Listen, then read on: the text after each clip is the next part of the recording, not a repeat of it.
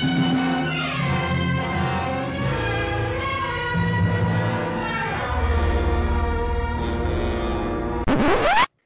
and welcome back to Scream Addicts, Getting Hammered with Hammer. I am Jinx, your co-host, and I'm sitting here with Paul Farrell. Paul, how the hell are you? How's the last week treated you? I'm doing all right. Kids are getting acclimated to digital learning and taking care of a foster dog that's starting to come out of his shell, so that's exciting. I'm sorry, distance learning. Why aren't you sending your kids to school physically? Why are they not in a classroom? Well, we're I don't know if you've watched the news or anything. We're in this global pandemic. Oh no, but that's all fake. Oh. Well, I didn't realize that. I guess. Yeah, no, only about 46% of America knows it. Like literally more than half of the United States and the rest of the world are buying into this hoax. But yeah. It's if it's just please tell me you're not a mask wearer either. Well, better safe than sorry, right? I'm sorry. God bless you for keeping your kids home and safe because good God. Of course.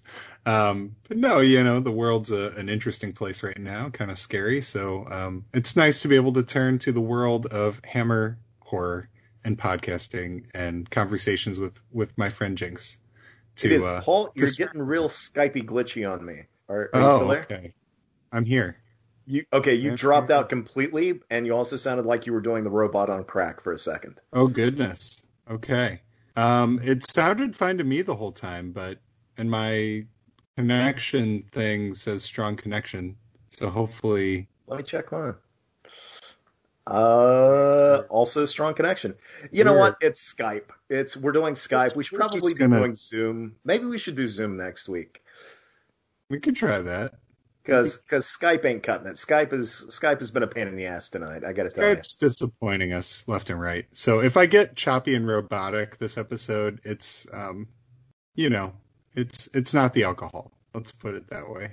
All right. Domo arigato, Paul. We are doing The Curse of the Werewolf tonight, and tonight it was Paul's turn. So Paul, why don't you describe to us a little bit what the drink of choice is? I'd love to chime in on that to provide a little bit of background, and then we could go ahead and dive into what the drinking game is. We'll hold the drinking game. Actually, let's go ahead and talk about the drink. We'll have some of that drink. We'll talk about some horror that we've watched in the past week. This is already running off the rails. It's ridiculous. I apologize. I'm still talking, and I don't even know why. Paul, please take the mic. I will be glad to, and I think that's a perfect introduction to what this podcast really is, which is really, we should change it to Going Off the Rails with Hammer. Because that's kind of just what we do. The drink of choice. So I wanted to do like a margarita drink. So I conferred with my my partner here around options. And I don't want to say this wrong, but I'm going to try. It's a Reanimatorita. Okay. Did I say it right? So so a little bit of background. Ages ago, when I was living in Southern Ohio, I worked at a movie theater in Ashland, Kentucky, and one of the pastimes was a group of us going to a great little mom-and-pop Mexican restaurant in Huntington, West Virginia called Chili Willie's, which is sadly no longer there. They made the best queso dip in existence. The best queso? Even better than the Draft House queso? Because the Draft House queso is... I've never been to the Draft House, and after some of the press I've gotten recently, I probably won't. But I will say about Chili Willie's. All right. No, it's not only like a cheese dip, but they also like ground up like meat and veggies and all this stuff into this like super thick paste that is maybe like the most delicious thing, easily the most delicious Mexican food I've ever had in my life. It did concern me, though. I remember, and Paul, I'm dating myself here. This is going back to like 2003, 2004. I held a party at my house once with a... It was about 2 years before it hit U.S. theaters, I acquired a bootleg copy of High Tension. And I watched this, and I was like, I have to share this with all of my friends. So I called everybody over, and I had actually run to Chili Willie's, and I grabbed loads of queso and loads of different food items from there to, put out a spread before we all dove into this crazy slasher movie that is still underloved to this day. The ending is brilliant. I'm sorry if you don't get it, people out there. Paul, please tell me you love High Tension. Horror Confessions. I've never seen it. I've not seen it. I gotta watch it. I want to see it.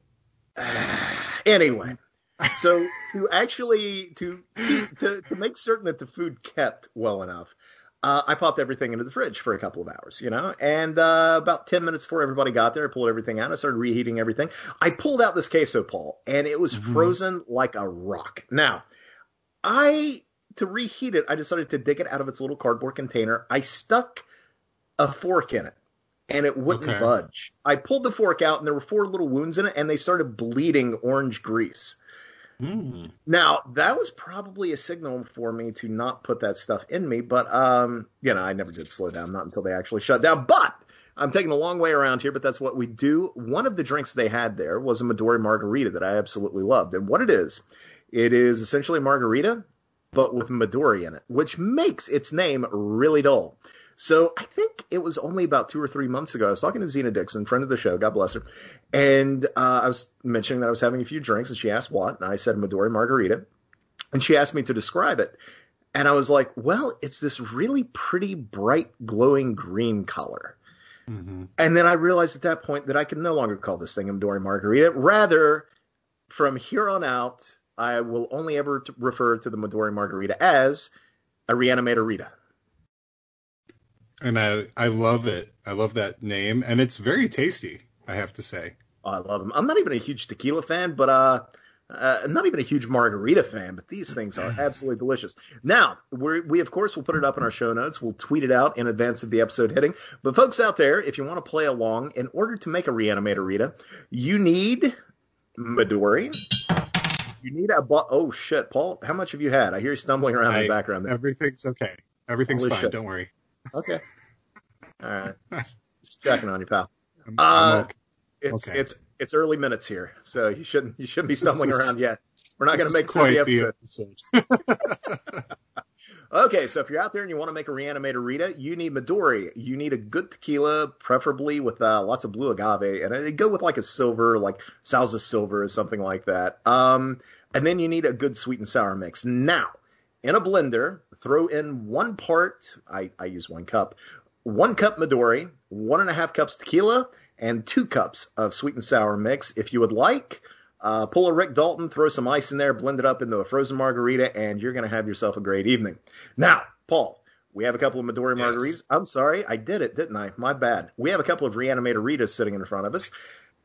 Let's go ahead and let's drink about one of these and talk about some of the horror we have consumed in the week that's passed. What have you seen? I've seen a couple things this week, actually. The first one I want to talk about is called The Den, which is a Screen horror movie from 2013. And if I'm not mistaken, I think is it the first of its kind, sort of? Like, was that the first all on a screen horror film? I believe so. Yeah, it predated Unfriended by maybe a year or 2. Yeah, and Screen movies, I think I've mentioned it before, but it's like they just surprise me with how good they typically are. I don't know. I don't think I've ever seen a Screen movie that I didn't at least think was fun. It's the worst possible idea. Yeah, it is the worst idea. And there's yet to be one bad one. Yeah, that's well, and I pitched it to my sister-in-law and my brother-in-law, and they're kind of like, that sounds awful, and I'm like, no, they're good. And I showed them Searching, which is my personal favorite one. I think Searching's the one I like the most, but The Den was the only one that I had never seen, so I went ahead and rented it. I had heard from Trace Thurman a long time ago. He told me like a year ago to watch it. I just hadn't gotten into it yet. And I found it really effective. I really, really liked it. It's dark and it's dour and it, it's a very punishing kind of movie. It feels more indicative of like the aughts than it does sort of horror now. It's got that kind of torture attitude towards things. I don't like the term they used to use to describe horror movies back then, because I feel like it's condescending, so I won't use it, but it's got that torture kind of feel to it. And I don't know. I thought it was really creepy, really scary. I thought it used the screens really interestingly. I was really sort of wrapped up into the premise of the movie, and I thought it was kind of, and I like both Unfriendeds, but the only thing is it kind of makes Unfriended Dark Web like a little bit feel more derivative than I used to think it was, because it kind of mirrors that movie pretty closely in some ways. But yeah, so I like The Den. You've seen The Den. We talked about this. Yeah, I saw The Den back when it came out, and I remember tweeting right after it ended. I love that movie until its final minute and a half, 2 minutes, where it just felt like the ending was needlessly cruel. The where it winds up is something that didn't seem to support what had come before, and it made me realize, when I was a teen, you're a burgeoning horror fan, you start seeking out tougher and tougher movies to watch to see what you can take, and to see how transgressive the movies you can watch can be, and I think weirdly enough, it took me watching The Den for the first time to make me realize that I'm kind of over, just unnecessarily downbeat endings. I like a good downbeat ending as long as it supports what's come before, and as long as it's kind of like the natural conclusion to, everything we've seen up until that point. With The Den, it just felt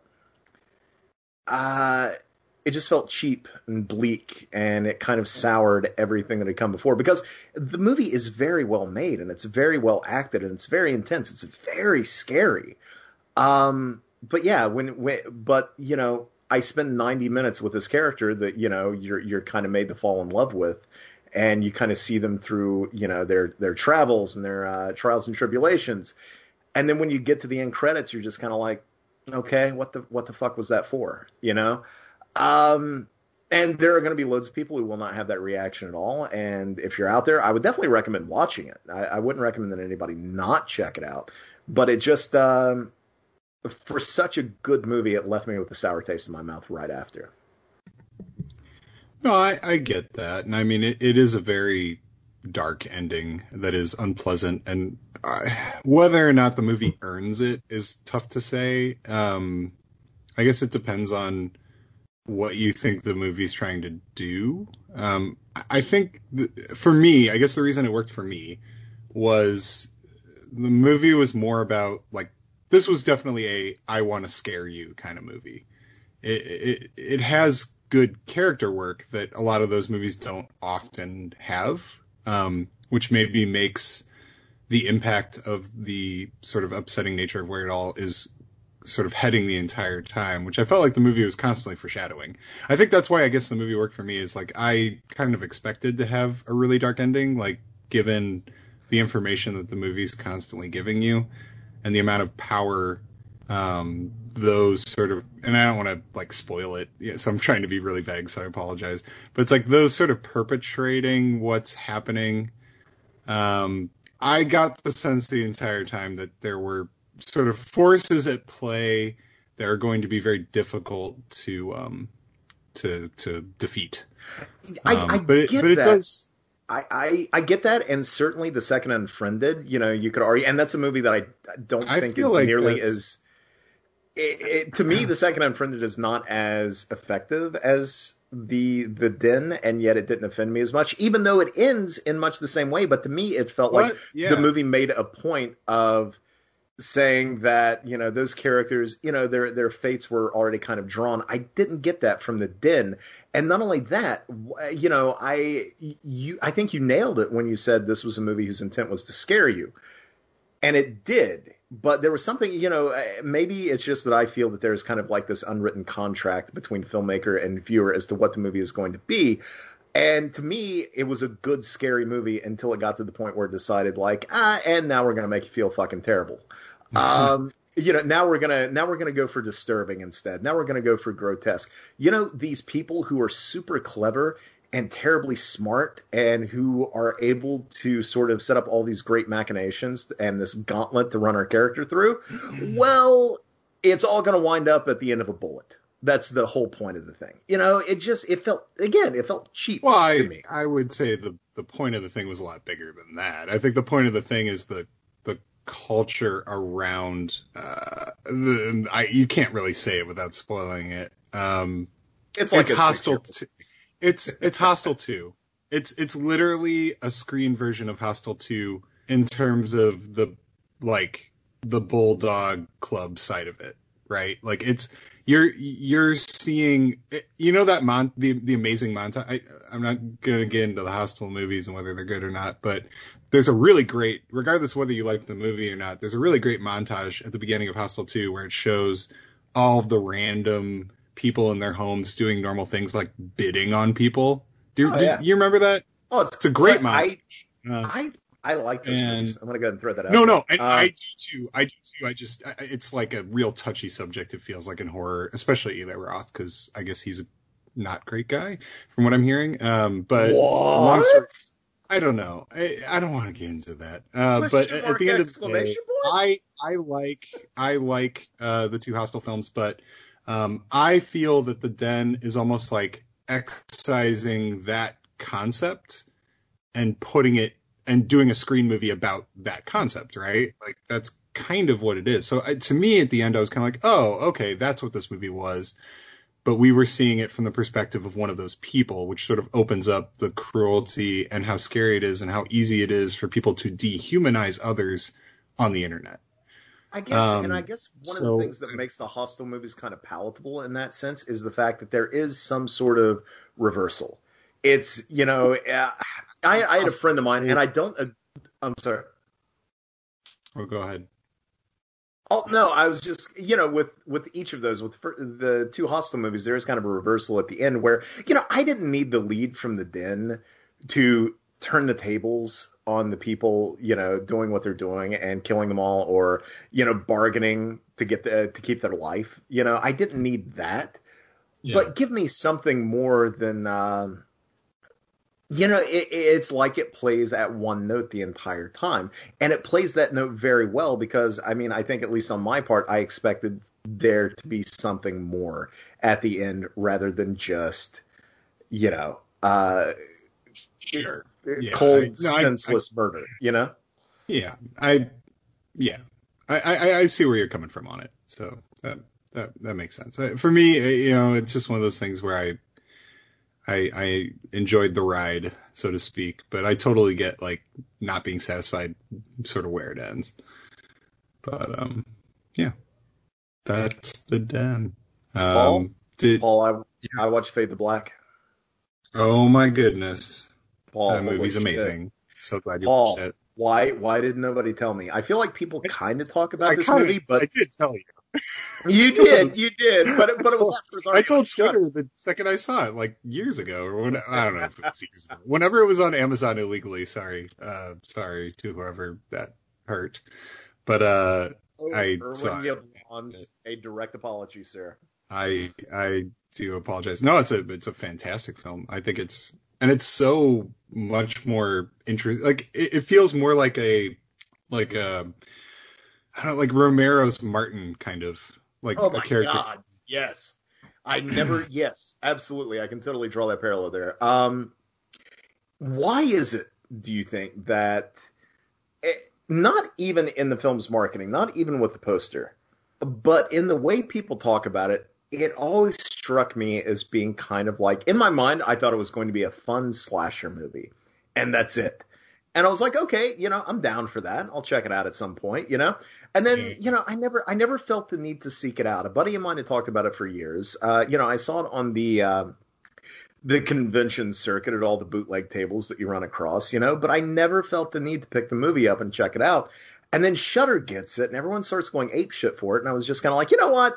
It's time. Finally, I'll give this movie a shot. Within the first 10 minutes, I was like, this is not the movie that I've been sold for years at all. This is like this really dark, kind of beautiful, really disturbing character study.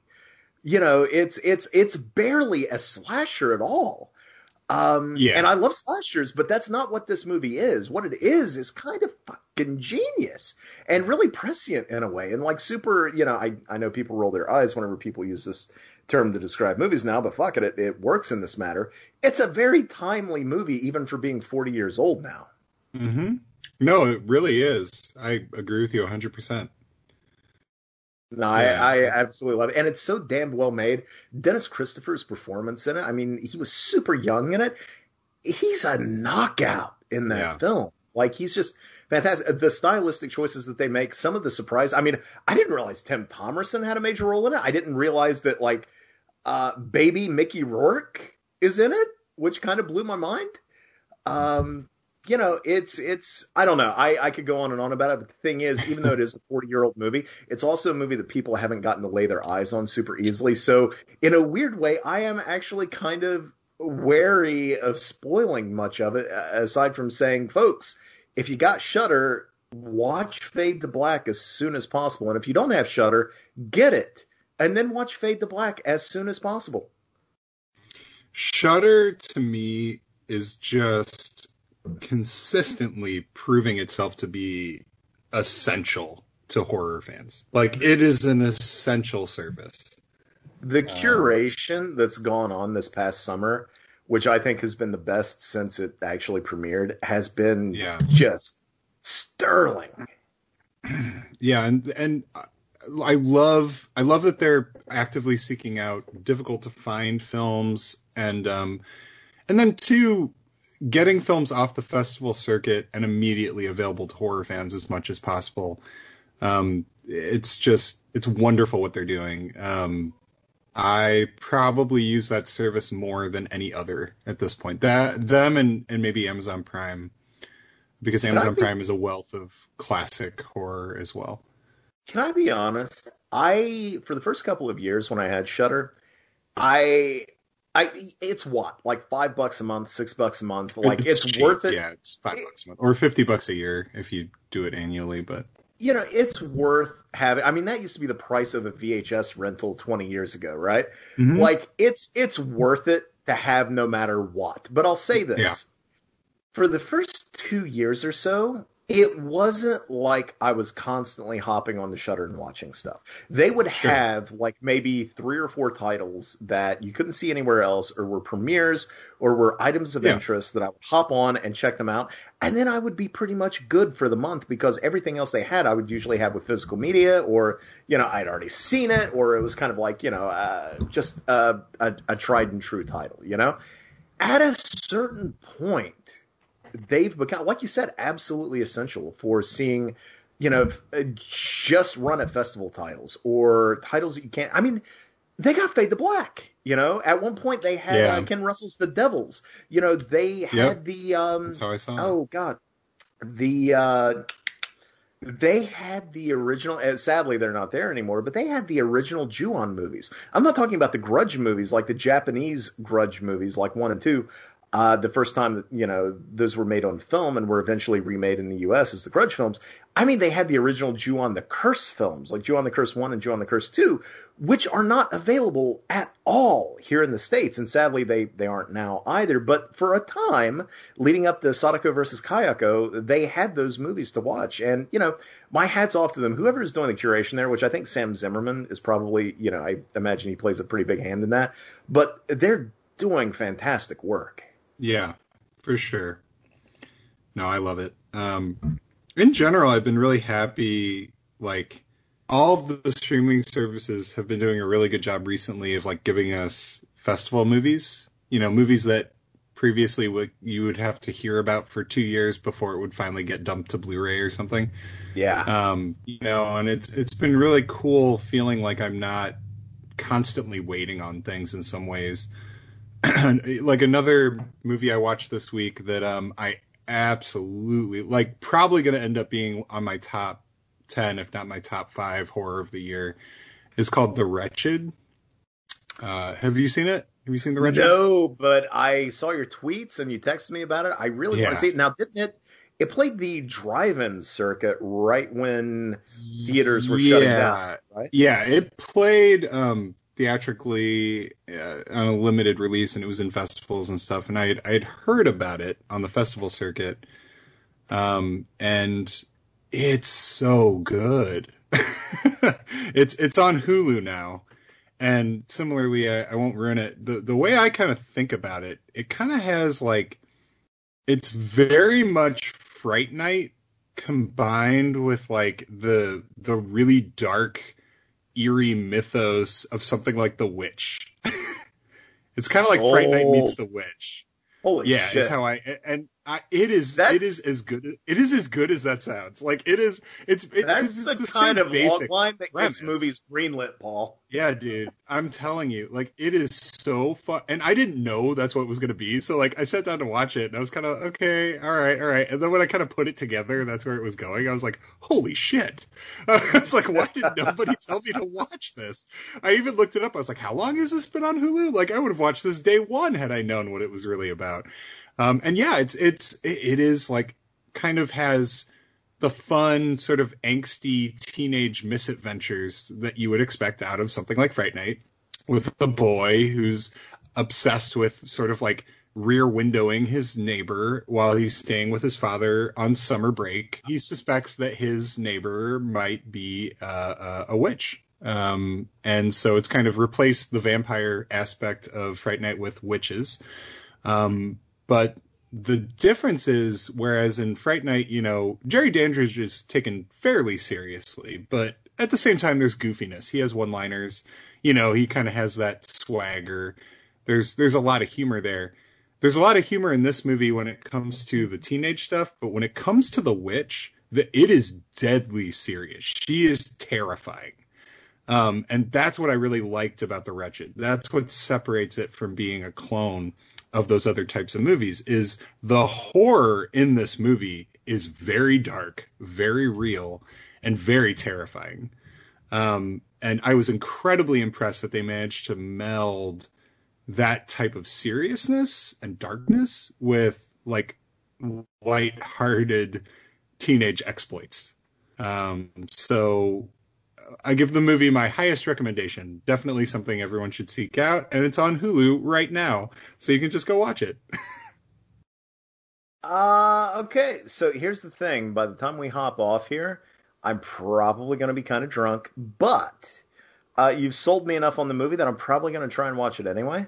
Damn, I don't know if that's ideal, but I'm going to do it. Well, because I got to tell you, like, just occurs to me, I'm drinking on an empty stomach, and I'm about 3/4 of the way through my first Reanimatorita, and I'm feeling it, Paul. I'm feeling a little bit. So it's all downhill from here, sir. I had a hefty turkey sandwich, like a deli turkey sandwich. Damn it, that sounds good. It was really good. Yeah. I want a turkey sandwich. Yeah, like some Vermont white cheddar. Okay, and stop. Some Boar's Head smoked turkey, and oh my god, Boar's Head! Isn't Boar's Head the greatest? Oh, Boar's Head is just as good as it gets. Okay, now where do you get Boar's Head from? Because honestly, I'm from Southern Ohio. I had never even heard of Boar's Head, but I come down here to Florida, and then all of a sudden, like every Publix down here has Boar's Head, and I'm like, I don't want to pay $10 for a package of bacon, but I did it out of morbid curiosity. And then I tried it, and Paul, it's the best damn bacon I've ever had in my life. It's same thing with hot dogs and ham and turkey. Like, literally, what the hell are they putting in their meat that makes it that damn good? It's phenomenal. I'm really lucky because there's a grocery store chain around here that carries it. So there's just a chain that is fully stocked with all of the Boar's Head product, and it's like 5 minutes from my house. So, have you tried Boar's Head Frankfurters? I have not, actually. Paul. I'll put it on my to-do. Paul, holy shit! I didn't realize how underachieving every hot dog had been up until this point in my life. Until I bit. Here's the thing: I heated one before I even threw one on a bun. I was like, "This is Boar's Head. I'm just gonna try one without any sauce, without any mustard, without any relish, without any bread. I'm just gonna try just a teeny tiny little bite." And I tried one, Paul. I think I saw God when I bit into that thing. Probably did. I mean, if they can make a hot dog that good, you know that it's whatever it is they make is going to be amazing. I want a documentary about their process called Meat Wizards. Don't know if I'll get it. I'm telling you right now, that's what I want. So, okay, final thing I'm going to mention, and then we should probably dive into the movie because it feels like we're already drunk, and I got to tell you, Paul, I'm getting there, but we're over 30 minutes in. Wow. People are probably wondering why we haven't gotten the werewolves and their damn curses, but let's get there quickly. I'm just going to throw something out real quick. Okay. In the last week, I did a double feature, Paul. I watched The Babysitter, and then for the first time, I watched The Babysitter Killer Queen. And Paul, I got to tell you, even though I got a little, I don't know if we got enough time on here to talk about it, but I got a little shit for liking Killer Queen. But you know what? I don't care because, Paul, I love this series. I love those movies. I dearly, dearly love The Babysitter and Killer Queen, and I hope there's a third one. I have never been a huge McG fan. I've never hated the guy, but Charlie's Angels, those movies aren't really for me. His Terminator is kind of, but holy shit, does he direct the hell out of those slasher love letters? You know what I mean? Yes. So full disclosure, I like The Babysitter.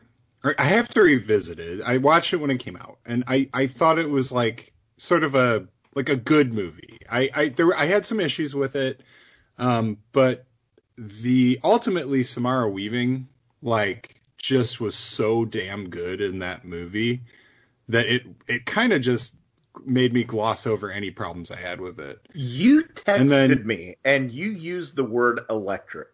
Yes. And I can't, and here's the thing, she is obviously drop dead gorgeous, right? Sure. Yeah, but sure. her on-screen presence, it goes beyond that. She has such charisma, and she is so far, I've only seen her in a handful of things, but that handful, okay, what do we want to count that as? I've seen her in Ash vs. Evil Dead. She was in The Babysitter. She was in Ready or Not. She was in The Babysitter 2. She was in Ryan Murphy's show called Hollywood. I have not seen the newest Bill and Ted, but I know she's in that. That's only a handful of things, right? Have you seen Mayhem? Oh my God, she's amazing in Mayhem. Yeah, Mayhem's great.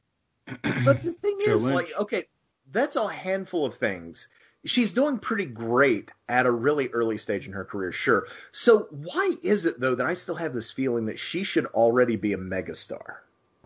Well, because she should. She just should be. She's that good. Everything she's ever in, no matter how what the quality of the movie is around her, which generally she picks fun movies. So I'm not, I'm not saying anything against those movies. Her taste is fucking fantastic. Either her or Agent, I don't know who, but holy shit.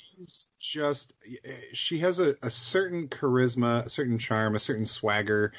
A certain way of embodying her characters that no matter who she is or what she's doing, you love the character she's playing, you care about them instantly, and you're in for whatever the adventure is.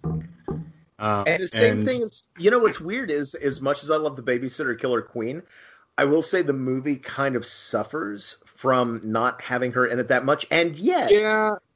Spoiler alert for anybody who hasn't seen it, because I know the marketing was playing kind of dodgy with this fact for whatever reason. Which was cool, because it was a nice surprise. It was, but at the same time, if they were going to do that, if they were going to hang on to her until the final moments, then she shouldn't have popped up in 2-second cameos throughout the entire movie.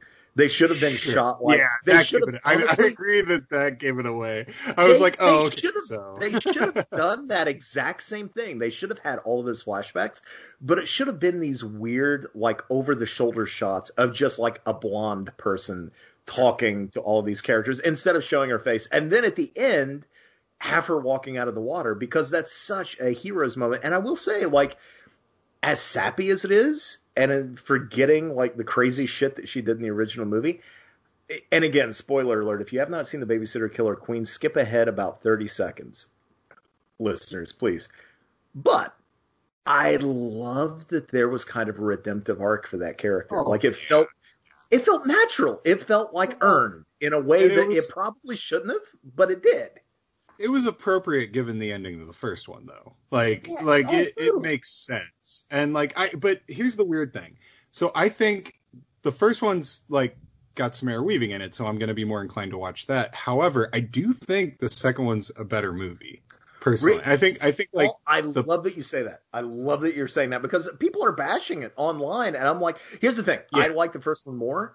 But I love the second one. I think they're both super strong movies, and I love that you love it, because so many people have been kind of Yeah, trashy in a way. I really liked it, and I almost was kind of embarrassed about it. Like when I was tweeting about it, I was like, "Oh, should I not say anything?" And then I was just like, "Fuck it, I'm just gonna say I liked it." Because at the end of the day, like I don't think sometimes people want to ascribe certain things about your character if you like a movie or something. You know, it's like, Paul, I can't like I this hear movie because it has these thematics in it, and then you're bad because you like that. And I'm like, well, not necessarily, because I may not see that in it. And yes, maybe that comes from I'm coming from a place of privilege because I'm not experiencing, the pain that causes. But that doesn't necessarily mean that my enjoyment of a piece of art is, any less meaningful to me, or is dangerous to someone else. I totally understand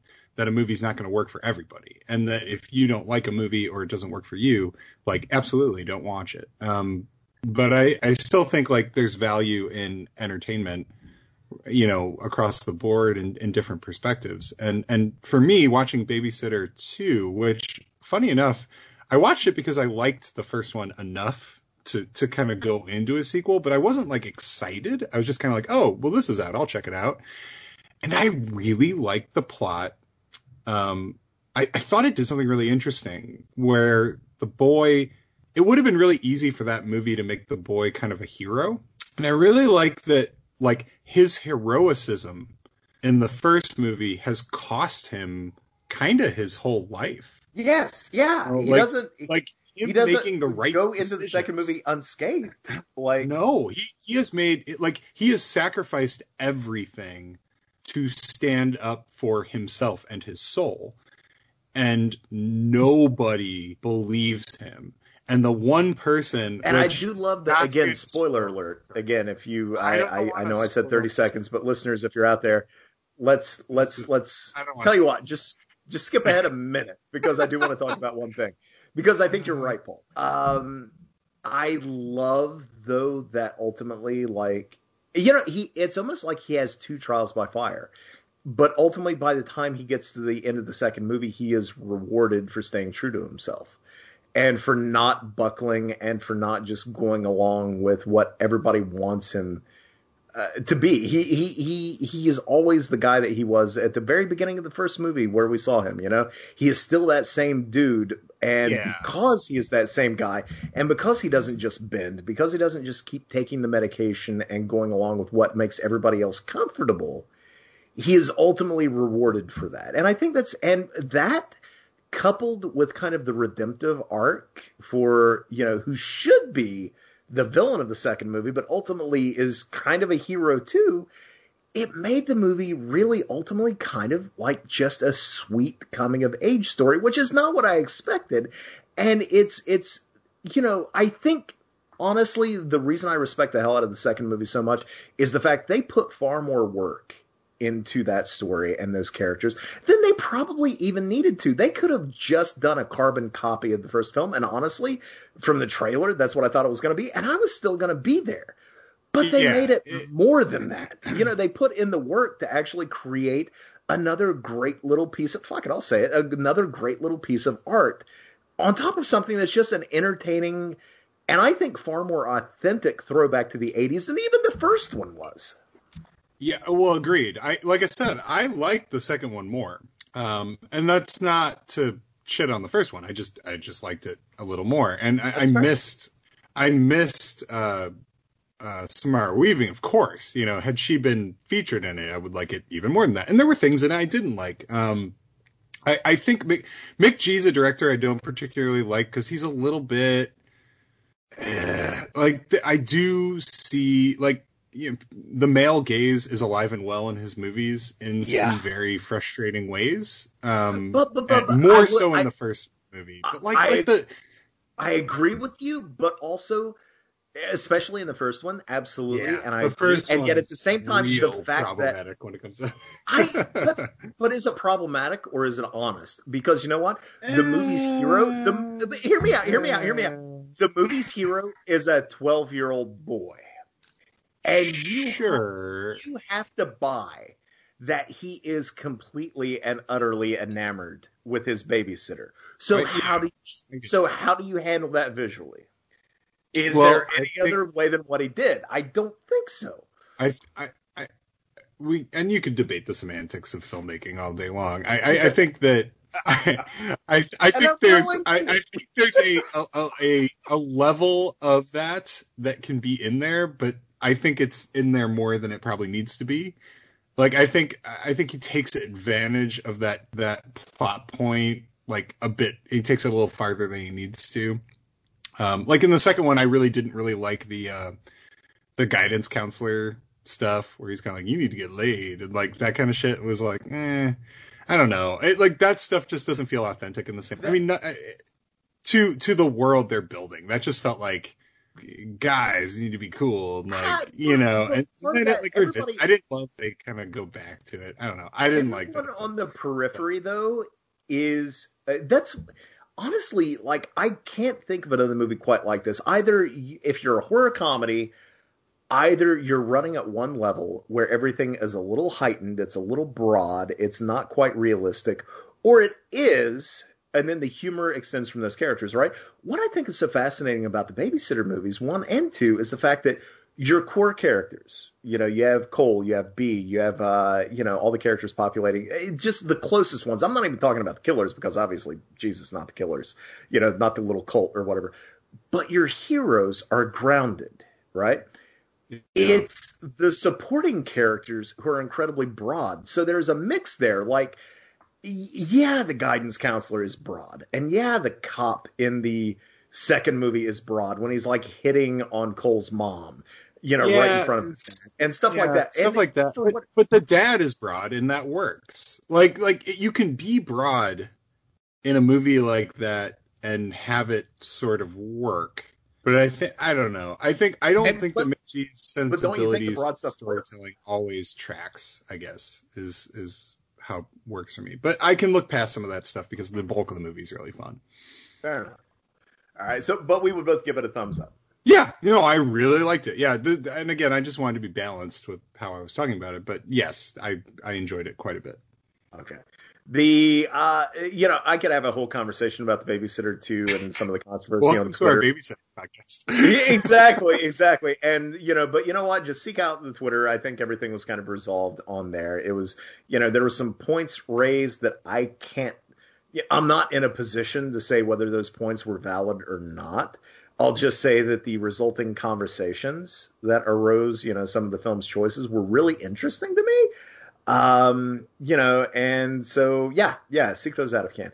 Otherwise, God, that's going to be frustratingly vague for listeners, especially the fact that they're going to be listening to this a month and a half out. But, that's just going to say, by the time this plays, like, Babysitter, they'll be like, what are they talking about? Exactly. What you know what? And folks, here's the thing. You listening at home, the best way to get through that is to have another drink. Now, we are 45 minutes in, which makes this the longest pre-movie chat we've ever had. Paul, let's go ahead and dive into the damn film.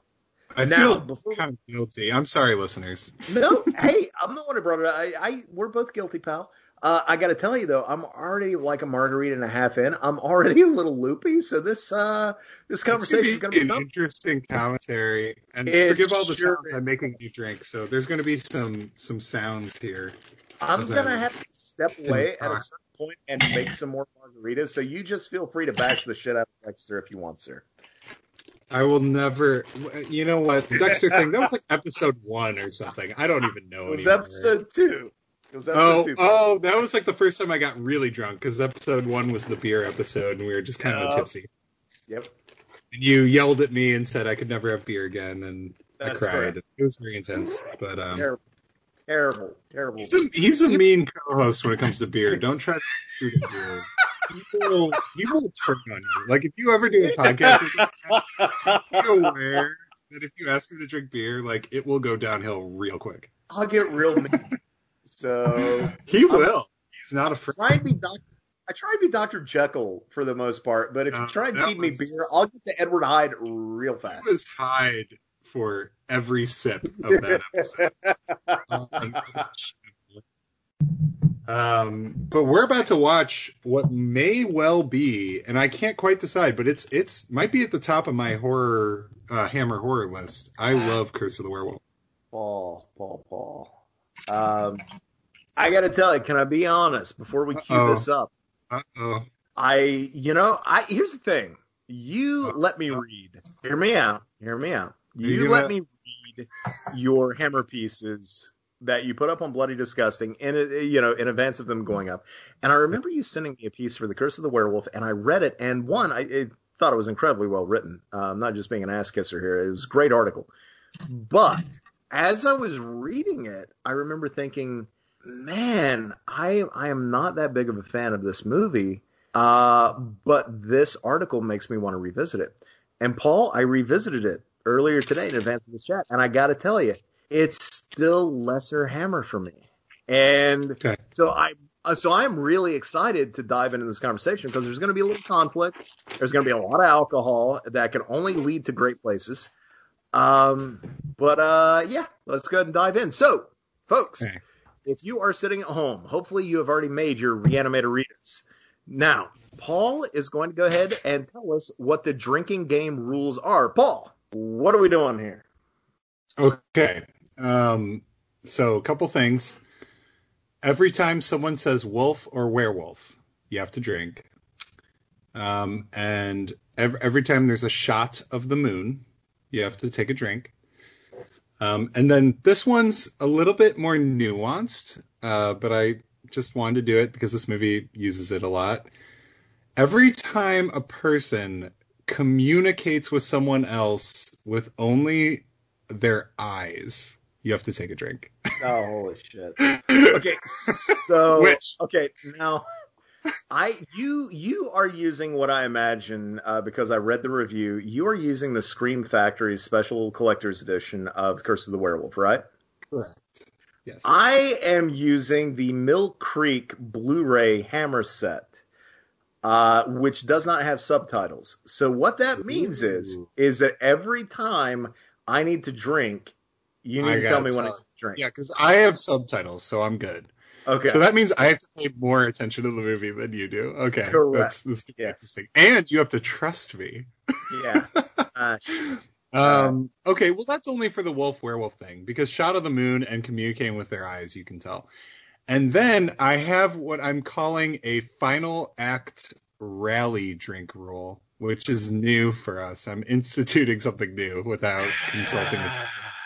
So in the last 15, 20 minutes, when Oliver Reed fully wolves out, anytime the wolf throws something, oh shit, Paul. he's like friggin' Donkey Kong in the last act. Well, and we got to make sure that we finish that last drink. So when we get to that point, but I'll remind you of that. So you don't have to remember it. Because that only happens in me right now already. I'm telling you, you're gonna have to remind me. Okay. So again, someone says wolf, werewolf, which I will announce when that happens if I catch it. Someone communicates only with their eyes, and shot of the moon. Cool. All right, sounds good. Okay, so everybody out there in listener land, let's go ahead and queue up our Blu-rays or DVDs or streaming versions of this movie to the very first frame of the Universal International logo.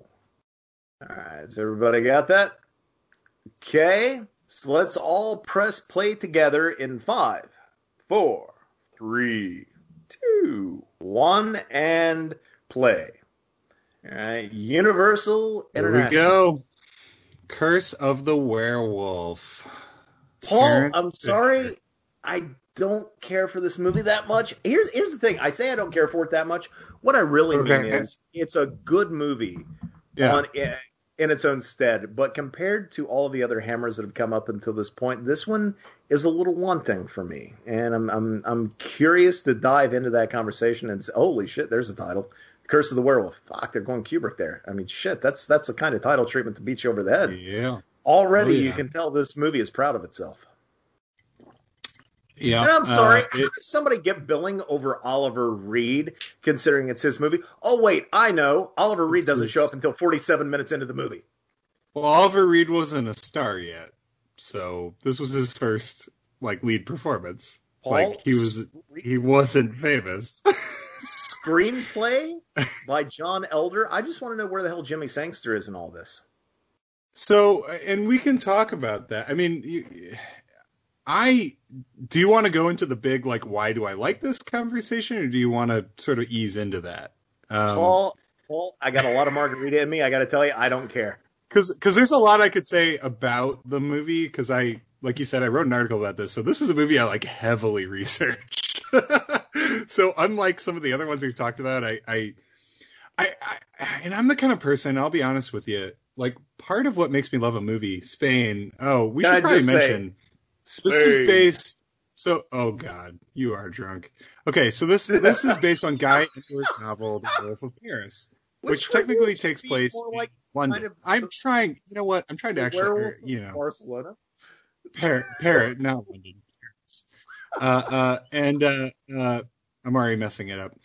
And basically, the screenplay was written as such as well, but. What happened was Hammer prepped a movie called The Rape of Sabina, which was a Spanish Inquisition project. And the Catholic Church basically said, if you release this, we're going to denounce it and ban it in Spain. And we're going to make a big deal about it, and it's going to cost you, a lot of money. So they're like, okay, we have to scrap Rape of Sabina. We can't make it. But they had already invested in some of the most expensive, elaborate Spanish sets they'd ever made. So the producer was kind of like, okay, well, we have all these sets. We have this script that keeps getting rejected by the BBFC. So let's just change it to take place in Spain. They'll think it's a little bit more artistic that way. And we can use these really elaborate sets and still make this movie. So they just like changed a bunch of the names and rewrote it really quickly so they could use these sets. And that's why it takes place in Spain. Also, the bells, the church bells at the beginning, I really like that it opens with church bells because it closes with church bells as well. So it's bookended that way. I think that's really poetic. Anything to add? Not at all, Paul. Not at all. I'm actually kind of caught up in watching the movie right now. I will say that the guy who walked down the steps there was kind of a dick. Here's the thing, though. The Rape of Sabina, was that Hammer trying to break out of their mold at that point, do you think? Because that doesn't sound like the traditional Hammer horror or Hammer adventure or Hammer suspense film that they had attempted up until that point. And I'm wondering if getting slapped down for trying something different actually kind of made them feel as though they only could stick to the lanes that they knew at that point. Yeah, The Rape of Sabina was a lot more dramatic, and a lot more about something. Part of the reason the church forbade it wasn't just the rape element, which is, effed up, but they didn't like that it was an indictment of Catholicism and the institution of the church, which is what that movie was. It was kind of a, I don't know, somebody who's sort of ousted for something that isn't their fault by a system that is designed that claims to be designed to help people when all it really does is keep people down. So I think there's a whole story to be told just around that movie, before even getting into Curse of the Werewolf.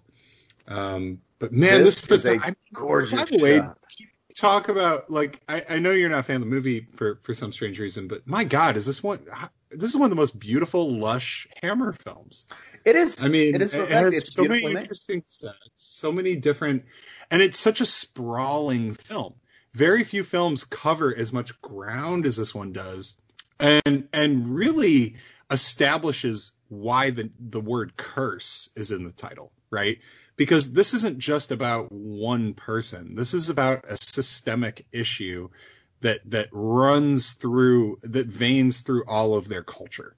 See, right? And maybe that's part of the reason that I have an issue with the movie is the fact that I feel that those themes are set up really solidly in the first 10, 15 minutes of the movie, and then they're not really paid off or wrestled with in a way that I completely found satisfactory. I love the idea that you have the guy walking into the, traditional Hammer pub, And they set up the idea that, yeah, all the commoners are paying basically for the wealthy people to have their damn wedding, right? And they're not really getting anything out of it. And as a result, it completely sort of like, that marks their own sort of empathy to a guy who obviously needs help when he comes to them in an hour of need, right? He's a beggar, and they kind of shun him because they themselves have been preyed upon by rich people. So what does he do? He climbs the hill from the town all the way to the castle on the hill, and he winds up getting mistreated and then treated as essentially a pet or an object or a toy by the wealthy or whatever. Now, that is a great setup for a movie, but to me, it doesn't.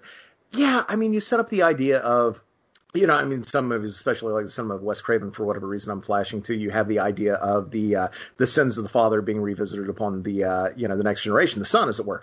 In this case, it almost feels like the sins of the wealthy are visited upon the poor, right? Because the curse that begins here, that I would argue are created by the wealthy, only hurt the people below them, right? So it seems like the movie is dealing with class in a bit of a way. And yet, again, other than the big rampage at the end of the movie, I don't really feel like the bulk of the movie has much interest in those themes that it sets up so solidly in the first act. If you even want to call it an act, because here's another thing too, an issue that I have with the movie. We were talking about like Hammer screenplay structure last week with The Brides of Dracula, right? Holy shit, I'm a motor mouth right now. I apologize, Paul. You are. You're talking fast.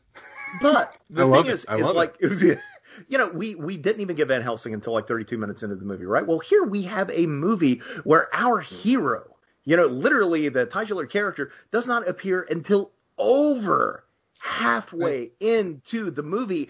It has the longest prologue, and I would argue an unnecessarily long prologue to set everything up that ultimately winds up happening in the back half. I think if you rejigger a lot of those acts, and the movie becomes a lot more dynamic and maybe moves a bit better. As it is, I think it's a bit of a slog until you get to the final 20, 25 minutes. Deep breath. A lot of people would see it that way. I don't know. I just love the journey. I love that it jumps from character to character. And arguably, your argument that Oliver Reed doesn't show up till halfway through the movie is true, but his character shows up before that. I'm sorry. Yeah, you're right. His character shows up like really 32 minutes. Thinking about it as he pulls a Van Helsing. He is in the movie, and his story is told well before you see Oliver Reed. So, I mean, if you're waiting for it as an Oliver Reed vehicle, which again, this movie wasn't designed to be an Oliver Reed vehicle. He was just the guy who played the man who would become the werewolf. And again, this was a chance. They took a chance on Oliver Reed.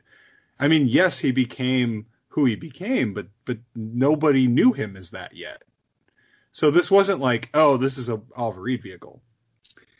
I also like that. I don't need it to be an Oliver Reed vehicle, but the thing is like when you call a movie The Curse of the Werewolf, you expect for the werewolf to take center stage, not the curse. So I find that really fascinating. I don't know. I like that because this isn't about a werewolf. This is about the curse that creates one.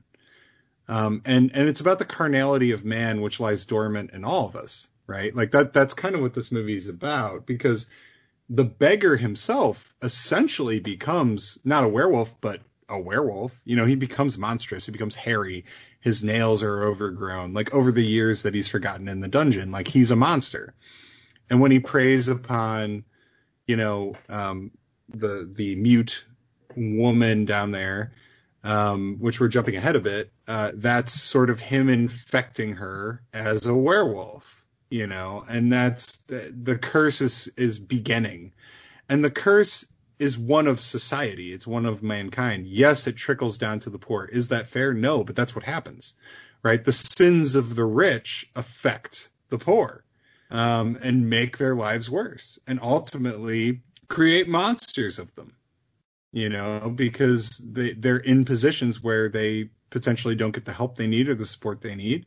And that's because of poor decisions made from those in a place of power and privilege. So I think there's a lot. I think this movie has so much to say. And I think that's one of the reasons I really like it is I find there's a lot of rewatch value. I think it grows in my estimation every time I watch it. And I think it's really varied. I think it's dynamic. I kind of like that I'm not just watching the same people the whole movie. I like that every 20 minutes or so it's a new cast. Because it makes it feel more sprawling and epic in some ways. And see, I can't argue with a bit of that. It's just that the movie doesn't strike me in the same way. I I do love the idea that it feels like sprawling to you simply because, like, I think there are far too few horror movies that feel sprawling. You know, by their nature, it seems like, you know, horror movies have to be somewhat limited. You know, how many, I wonder what percentage of horror movies ever made took place in relatively limited locations, you know, with a small set of characters. Whereas, you know, and maybe we talked about this before, but I love the idea of a movie that could terrify you or could get under your skin, but also feels like a big sweeping epic. And we don't have many of those. I mean, the closest that I can think is isn't even arguably a horror film with capital H, even though I would argue that it is a horror movie, but Apocalypse Now feels like the closest thing to something that I want out of a big sweeping epic sprawling horror movie, you know, but have we ever gotten anything close to that? I can't really think of one. I mean, there's like a big epic sprawling horror film, maybe not like big, but I think filmmakers like Guillermo del Toro kind of makes like epic, you know, I think when I think of he makes expensive like Crimson Peak horror feels movies. Pretty sprawling and epic and Hammer-esque. But it's one location for the bulk of the movie. You know, it's a haunted house movie. It's a haunted house movie with one hell of a budget and one hell of an eye. The first act isn't in the house. The first 30 but it's minutes. Still like it's about as big as a Hammer movie. Like you spend some time in a village like and then you spend some time. Well, and you still spend time with the characters at the same age. Like I can't think of many other movies that span a lifetime like this movie does. You know, like we start before the guy's born and we finish when he's, you know, a young man. Like that's a long timeline. I can't think of many other Hammer horror films or horror films in general that kind of like go throughout all that and tell this big kind of story in that same way. I also love the Marquis in this movie. His insanity and his cruelty. He was in a bunch of Terrence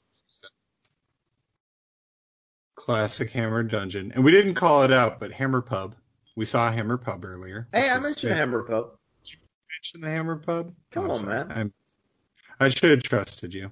Well, I got to tell you, I'm getting kind of thirsty here. Have we had even the first necessary drink here? What's going on? I'm sorry. Wait a minute. She's sort of communicating with him with her eyes because she can't talk. You know what? Good enough for me, man. I'm taking a drink. Oh, right. Oh, yeah. Oh, that's right totally. Yeah. Oh, there too. Oh, and the wink, the blink. Yeah, that is creepy, See, but I'm gonna celebrate anyway. My drink rules on purpose. It feels light at first, but it gets fucking heavy, man. I'm sorry. Like by the end of the movie, are you saying that my reliance on stairs as a drinking game rule is weak? It's a little. I thought it would be lazy? Interesting. Well, I could have done rooms, but I thought it'd be interesting to change it up. I thought it'd be fun. All right, fair. Holy shit! Here's a Brady Bunch dream sequence coming up. Oh, maybe not. Passage of time. She's still wearing the same dress.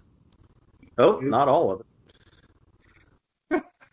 Sorry. It's a bigger dress. She's really good in this, by the way. Like, her performance is really impressive. By the way, every scene here, she communicates with her eyes. Because they're friends. Well, they were friends until he does what he does. So... Yeah, I think it's more one-sided, that friendship. Well, she smiled when she was a kid. Yvonne Romaine, by the way, is her name. And he's so creepy. This transfer is gorgeous. He looks like a freaking wolf, man. Doesn't he? He looks like a werewolf. Look at his arms. Like, yeah, what the hell? What does that just happen when I feel like I've never shaved my arm hair, so right there. The way she moves her mouth, she's communicating with him. So drink. Damn it! And it's about to get worse because she's going to do the same thing with the Marquis. I'm gonna have to make some more margaritas here, Paul. And you just complained that you were thirsty. I'm just complaining. I'm complaining on behalf of later me, who is choking on margarita at that point. So just run that out there. Okay. I'm looking out for future jinx. I also like the juxtaposition between the desire that the sort of monstrous beggar has for her, so like the poor, and then the Marquis, who's this also sort of monstrous figure, but in a different way. But they're both sort of locked up and confined. And they both lust after this girl who's a complete innocent. Well, it's still the man above, the man below. You know, the man below is obviously poor and he has nothing, and the man above is in this nice room and he has whatever he needs brought to him. In some cases, as we'll see later on, even women. But yeah, they're both prisoners. You know, they're still in the same castle and they're still kind of confined in their own way. Yeah, and they don't view her as like her agency exists insofar as she's willing to attempt to push the boundaries of her confinement. And I really think it's interesting that from that, you know, our protagonist is born. So he's sort of Jacob Marley looking motherfucker. Give him a couple of chains, oh, yeah. And he is ready to haunt a Scrooge. Like he's fucking like, he looks like he's decaying, like a decaying corpse. And I like that the people who talk to him are sort of like afraid of him, like they don't want to even approach him. Well, of course they don't. Jesus, it looks like if you touch him, you're going to catch something. Yeah. Well, you very well may. The BBFC, so the British Board Film Commission, or the film classification. This was the movie they decided to sort of like take a stand against Hammer, which I think is really interesting too. Like they were so pissed off at Hammer for all the movies they were doing, and then they took so much shit for like releasing like Psycho and Peeping Tom, and the public was starting. There's this big outcry. And they completely changed like the leadership on the board. And they basically told Hammer when they submitted the script, if you make this movie, we will not allow you to release it. And Hammer just kind of went ahead and made it. And when it came time, they just made them chop it up. And the actual print that was released had, oh yeah, that's fucked up, had almost none of the action or the horror and the violence in it. And they basically said you can either have sexuality or violence, but not both. Yeah. Oh, it's fucked up. It's stupid. I mean, for the story that they're telling, obviously, but you know, between eyes right now, a lot of communicating with eyes. Okay, but it's all the one scene, so I'm taking one drink. I'm not that thirsty anymore, Paul. It's fine. Oh, and I love that, like, it is, you know, I'm sure it's by virtue of the time and the censors and whatnot, but it is nice that we have a movie that has that unfortunate, you know, event that isn't lingered upon or shown at length, you know what I mean? Yeah, I mean, it's, at the time, that was still considered to be, like, lewd and completely unreasonable, but I am glad as well that it's a scene that you can sort of watch and not have to sort of dwell on in that way. In a weird way, though, it almost becomes unfortunate. I don't know if it makes it more disturbing, or at least as disturbing, though, but in a weird way, the fact that we don't see anything, but we cut to her and her state afterwards and, like, the claw marks and everything, like, it's still pretty damn disturbing. She's kind of trying to communicate with her eyes. She can't. Oh, here we go. Yeah, there we go.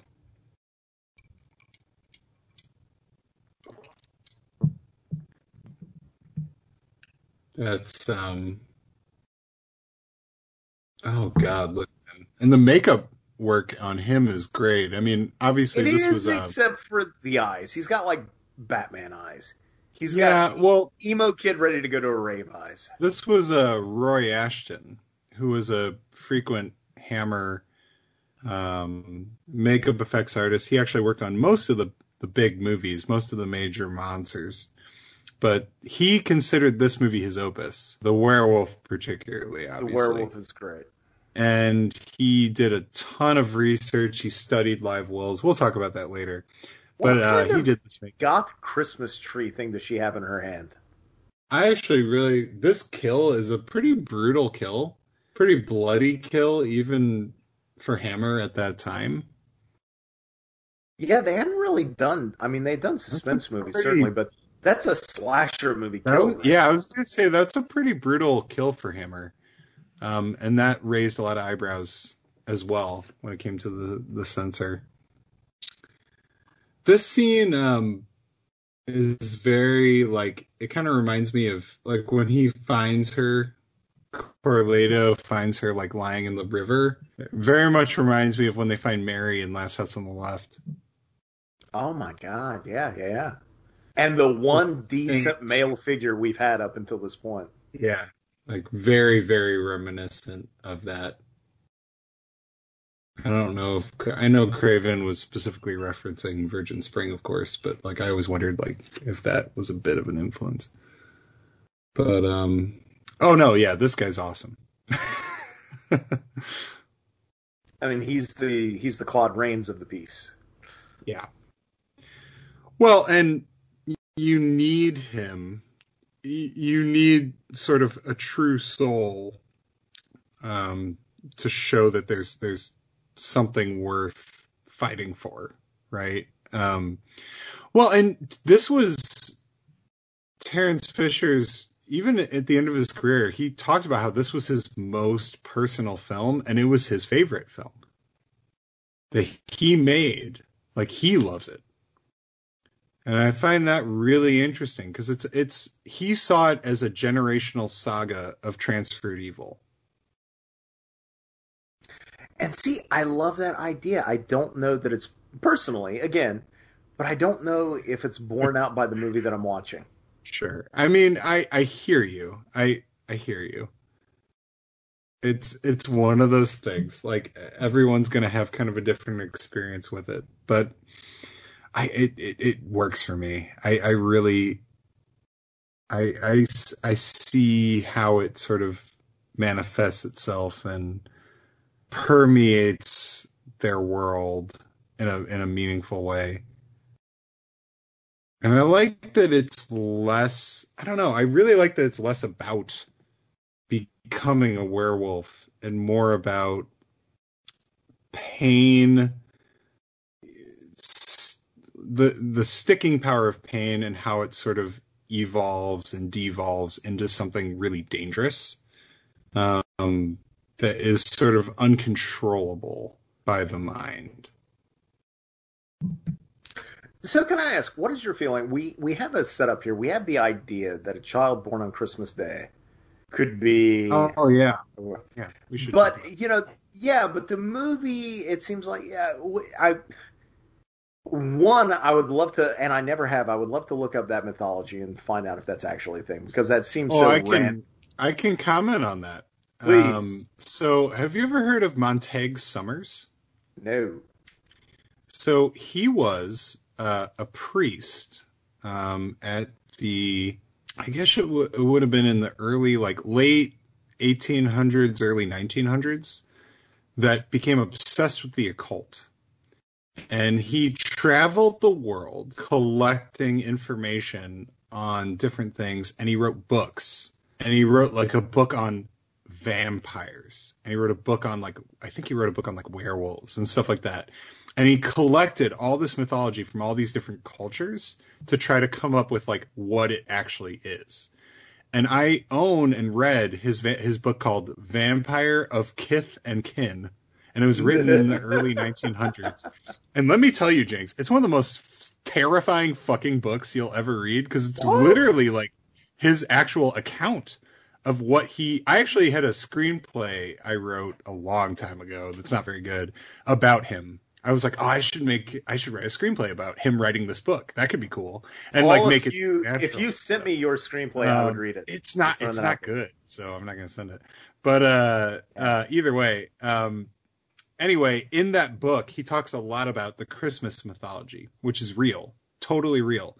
And some of this shit's terrifying, but in certain cultures, a long time ago, if a child was born on Christmas Day, they would, and I mean, some of this stuff's super dark, Jinx, so like, they would literally like lock up these children till they were a certain age, and then they would kill them because they were so certain that they were going to be evil.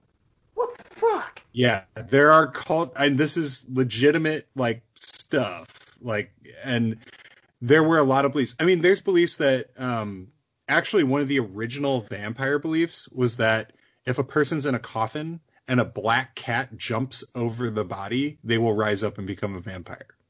Here's the thing. I want to know who the dude is who comes up with this shit. Who just spouts out this nonsense, and other people are like, "Yeah, that sounds reasonable." Well, yeah, but the Christmas Day thing was because it's an affront to the birth of the Lord. In the belief of that, right? Like, so it's like, oh, well, that's Jesus's birthday. You're not allowed to be born on that day. So it was sort of like the anti of that person, a cursed spirit, or a spirit that has been cast away from God because God is unhappy that spirit tried to take the glory of that day, basically. So it's been turned away from God, so now it's a cursed spirit. And as this movie explains eventually, if the soul is already weak, meaning it was an unwanted soul, like it was born of rape, for example, or it came from some sort of really negative experience, it's going to be more likely to be infected by something malicious that is an outside demonic force. And is genuinely screwed up. Well, and I don't know if you like, Terence Fisher was an incredibly religious man, like very devout. So this movie was literally him like exploring that fact. Like he was like, part of me wonders if he didn't believe some of this stuff. Maybe not directly, but he believed in demonic forces. He believed in demons. He believed in angels. He believed in all this stuff. And I think he was trying to explore the capabilities of man and the goodness of man, and see what's worth fighting for, and can certain things be fought for. And I think a lot of it's manifested obviously in Don Corleto. Like this scene right here is a great example where he's excited about the baby being born, but then he hears a wolf howl. And for a moment in his eyes, you can kind of see it. He's like, oh God, like, no, never mind. Like, but the performance there is so nuanced because he's kind of like, am I wrong? Like, is there evil there? No. Like, he's convincing himself that it couldn't. By the way, he kind of communicated with us with his eyes, so I think we should drink. So I'm going to go ahead and drink. All right, I'm thirsty again. But Paul, yeah. One of my favorite werewolf movies is the original Wolfman with Lon Chaney Jr. And I love the idea that his curse comes about through him trying to be a good man, and that's what damns him. But at least it was his choice, right? This movie seems to be saying that, it fully buys into the idea of fate. And there's nothing you can do to change it. Now, I think that kind of plays into like the classism that was set up in the first act. I mean, the idea that you are simply born into a station that you cannot escape, no matter what. But I don't know. That idea bugs me, and I can't. Do you think that Terence Fisher? You said that he probably was wrestling with and buying into the stuff, as far as like the background of the curse itself. Do you think he actually believed that this notion that there is no escaping one's fate, there's no escaping one's station in life? Well, I just want to comment really quickly on this scene because I love this scene where they're in the church and they're having him baptized and they're trying to ignore the negatives, like the boiling holy water. And they just have to sort of accept it. Like, this is what we're getting into. There's no denying. And then they see that demonic face. And at first, you almost think it's like coming from the water. And then his relief that, no, it's just a statue. We're just overthinking this. And honestly, why is that statue in a church, Paul? That's a great question. Why is any of this...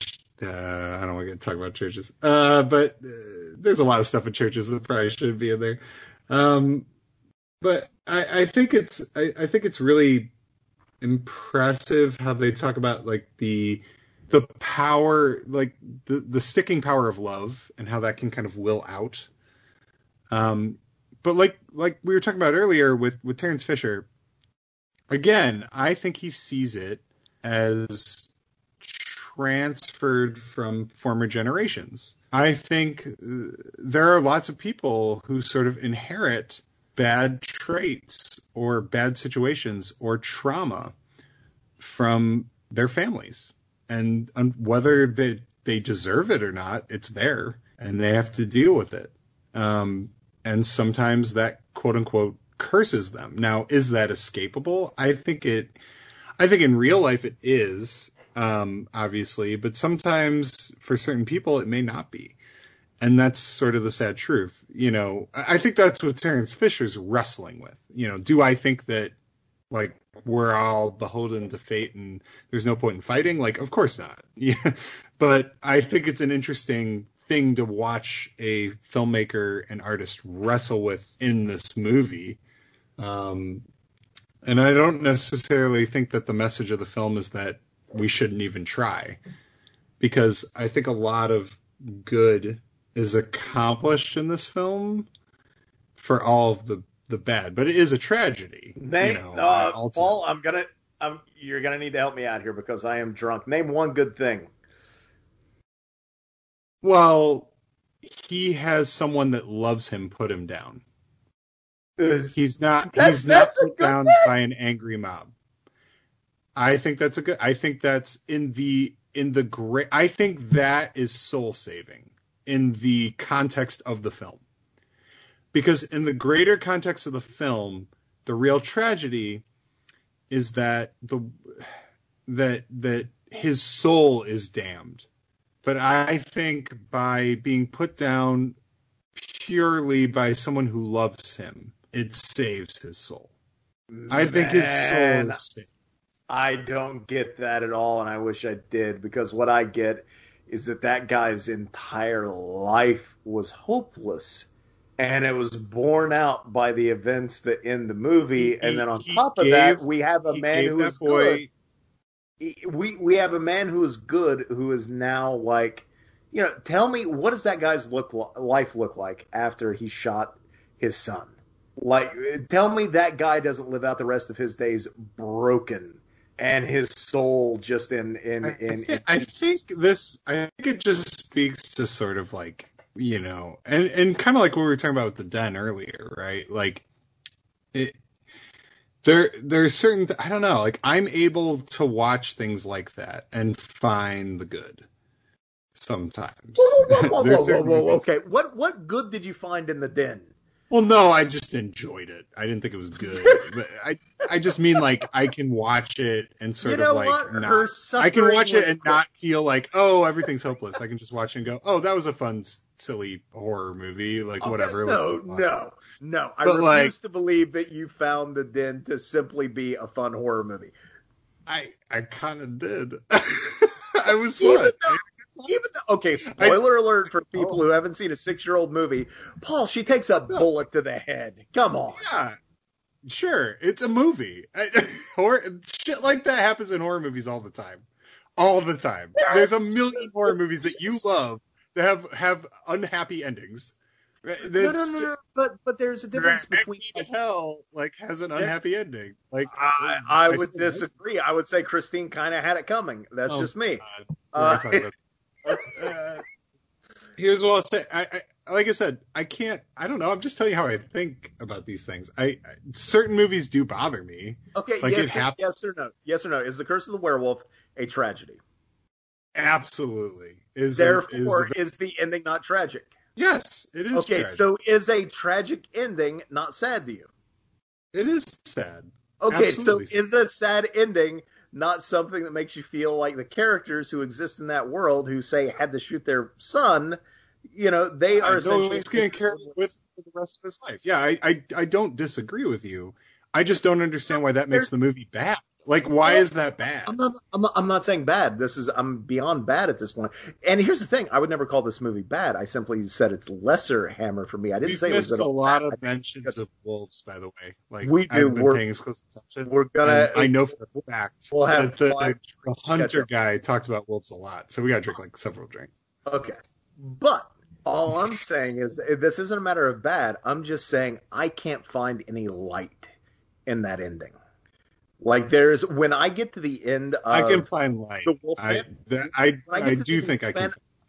See, I see a heroic man at the end of the Wolfman who did his best to fight his curse and ultimately was freed of it. There's a redemptive arc there. When Right. I get to the end of this movie, I see a guy who was as pinned down as his biological father was and met the exact same end. There is no growth. There is no redemptive arc. It is basically the sun never shines in this world. And, which is fine if that's the point the movie is trying to make. But, my point earlier was just that I don't see it as kind of like this release at the end. I think it's all dour. I think it's all downbeat. I think it's all grim as hell. And that there is no real redemption to be found in this film. How many drinks are we going to have to take? I don't know, like several. 5? Will 5 do it? I think that for Fisher, I mean, it's like I said. He said it's easily his most personal film. It's very rich. It's incredibly Christian in his eyes. And he saw this movie, like he's talked about this, as a film about love. It's about the sacrifice of what Don Alfredo is willing to do for the love of his son. His son needs love. He needs it to defeat the curse. Only someone that loves him, only someone that cares about him can defeat him. That said, the priest says that. And I think do you feel that evil was defeated in this movie? Yes. I think that's the point. The corruption of the spirit is the soul is saved. That is evil itself can't exist. In the context of this film, evil itself can't exist without latching onto love, because love is where the real power lies, right? And so that's why it goes to a damaged soul, because souls inherently embody love. And in the end, the only way that soul can be put to rest or put at peace is if someone that loves it does so and sacrifices that sort of like pain it will cost to actually put it to bed. And like this scene is so freaking powerful to me. Like little boy. And also, how cool is it they got a little kid that looks that much like Oliver Reed? This is recording and all. Oh, there he is. Paul, are you still there? Yeah. Did you not hear me? Folks at home, it says he is. Paul, you dropped out for about 40 seconds. No, I said a lot of things. I'll bet you did. You know what? Okay, I'm recording on my end, so I could send you my recording of myself. We can do that. Are we even recording on mine? Yes, we are. Thank God. Okay, so I am going to let you repeat all that because I have to go make more Reanimatoritas. I am just going to say, and I'll leave you with one thought before I let you go to Bash Dexter. All I'm going to say is that to me it feels like this, and I get what you're saying about love, but if love's only service in this movie is to kill, then that is genuinely fucked up. And to me, the curse of the title isn't undone in the final moments. It is served in the final moments. And that just, on a certain level, that bugs the shit out of me. But is it not over? Is the curse not over at that point? There's no more werewolf. Paul, I think and this is going to be way too timely here or whatever, considering the fact that we're in a pandemic, but I think when a virus kills somebody, yeah, it might be done, but it also did what it wanted to do. I don't think so. In the course of this film, I think the curse's point was to exist and wreak havoc, and it can't do that anymore. Because the curse itself wouldn't have killed him. It would have kept him alive forever. I don't know, sir. I'm gonna put myself on mute here. I'm gonna make some more Reanimatoritas so y'all don't have to hear me blending. Paul? You know what though? I gotta say, I want to commend ourselves. We are actually like commentating on this movie. This is the Two Faces of Dr. Jekyll this level really podcast. Is, and I kind of like that we don't agree because it's creating some really good conversation. Hey, that's the basis of all great drama, man. Conflict. Hey man, So I wish this respect movie had you, it. and I think I like your opinion. I think it makes sense. What you're saying makes sense. I like hearing it. It's just I'm not, I just had a different takeaway. That's all. Go make your drink. I hear it. Putting I'm not paying myself on mute. Paul, I am passing the mic to you. The floor shit. is yours for about 2 minutes. Ooh, and a really good scene. Okay. So this is a scene I was kind of talking about. I'm popping back in here. I'm just asking, could you please keep a track of the number of drinks I'm going to have to take when I get back? Be honest, listeners out there. Keep Paul honest, please. Thank you. All right, I'm going to really try. I'm going to say that's eye communication.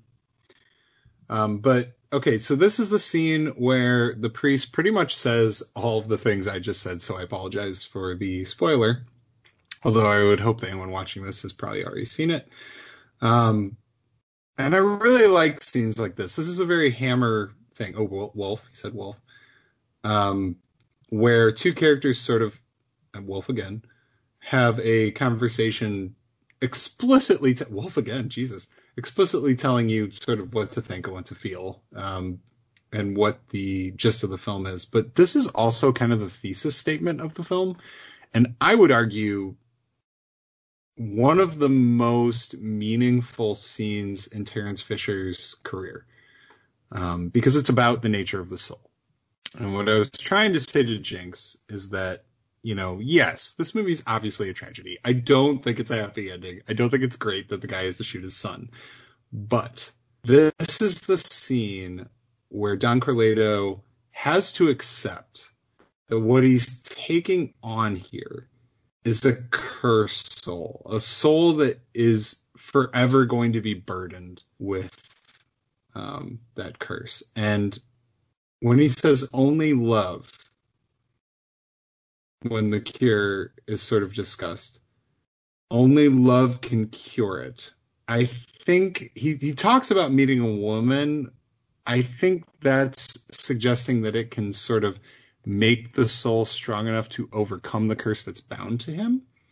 But it also suggests that that pure love is the only thing that can bring someone to do what needs to be done. And that's why I believe that the end of this film sort of suggests that he's freed, as opposed to, as Jinx would have it, maybe put down in an unceremonious way. Again, we're back in a Hammer pub, which I love that we get so much of that in this movie. The better Hammer pubs. And of course we have a Hammer Lush, a walk-on character who's just completely hammered. Hey, nice. That is a terrible pun too. I've been listening for the last minute and a half. I can't believe the amount of shit you talked about me. Yeah. Well, you gotta go back and listen.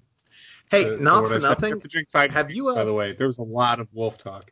Have you tried standing and walking around recently? Because I got to tell you, sir, it is a blast. You should do that.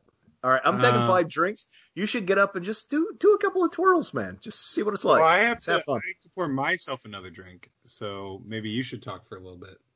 Oh, bars on the windows. Beautiful. Beautiful. Oh, I'm supposed to talk now? Okay. Yeah. Wait, are you hopping off mic? I have to pour a drink, so I'm going to be busy. And I feel like I should mute, because otherwise you're going to hear a lot of like clinking, and I want to make sure the listening experience is, top notch. Fair. See, I feel like you're saying the listening experience isn't going to be top notch because I'm going to be the only one on the mic. That's kind of hurtful. Well, I mean, you have more podcasting experience than me, and you're better than I am at this, so I think it's gonna be fine. See that seems disingenuous. I'm starting to think I need a new co-host. You say that a lot, and that's fair. That's totally fair. I would not blame you if next week you're like, hey, by the way, I got a new co-host. But it's been really fun. Thanks, Paul. I'd like you to meet Samara. She's replacing you. I hope you understand. You know what? I would understand. I would let her take my place. I'm just throwing that out there. Can I? Yeah, anyway. I'm going to email her and see if she wants to do a Scream Addicts. That's what I'm going to do. Holy shit, Paul! If you can get her on the show, I will. I will. Samara Weaving. I will sing songs of you, Sarah. Samara, I'm gonna mute it. Did you drop something? It sounded like you dropped. Okay, it sounded like you dropped it. Whatever the hell it was. Okay, so is it just going to be me? Yep, just you. Okay, so audiences, how are you doing out there? I hope you're kind of as tipsy as we are. That'd be grand. I can't imagine listening to this podcast sober, but if you are, hey, more power to you, and we appreciate the listen. I have no idea what Paul's been talking to you about. If I'm being honest, I've had enough to drink. I don't even know what the hell's happening on screen. I just know that we have not been introduced to our leading man yet, which, regardless of what Paul says, I think is kind of fucked up. So I think I did a count earlier where Oliver Reed doesn't come into the story until 47 minutes in. Now, I understand what Paul's saying, how this is a generational story and how, yeah, sure, we're introduced to the character as a young man, like 32 minutes in. Sure, I get it. But nevertheless, it fails to excite me as a viewer. In fact, it only serves to appear to be kind of a disjointed story to me. And one that, tell me you haven't watched the original Universal Wolfman or any of its sequels or even some of the later werewolf movies where you didn't feel a great deal of sympathy for the lead characters. You empathize with them. You follow over their shoulders. You feel bad when they meet their inevitable tragic fates, whether it be The Howling or An American Werewolf in London or Ginger Snaps or The Wolfman or The Wolfman with Benicio del Toro. You know what? I like that movie, even though a lot of people don't. I think it's pretty great. But in this one, I gotta say, I don't give a shit about the lead character because the movie doesn't seem to give a shit about the lead character. It goes back to what I was talking to Paul about earlier. The movie it doesn't give a shit about the lead character. When you see his father rubbing his sick face, I completely disagree with that. You weren't gone long enough. Is what's happening here. That's not. All right, I'll mute again. You continue. They don't give a shit. No. Don't you dare go away, Paul. But all I'm saying is, look, our hero, 47 minutes in. That's nice. Nice of him to make an appearance as a child. What are you talking about? They have gray hair now. That means they're older. Okay, so no, what I'm saying is that we are not allowed to get to know our leading man or our leading character long enough for the tragedy in this tragedy to actually have the weight that it should. Instead, it feels, it's a grim ending, but it's grim only by virtue of the fact that the curse feels inevitable. Not because I feel bad that this guy died, because I don't know who the hell he is. He seems nice.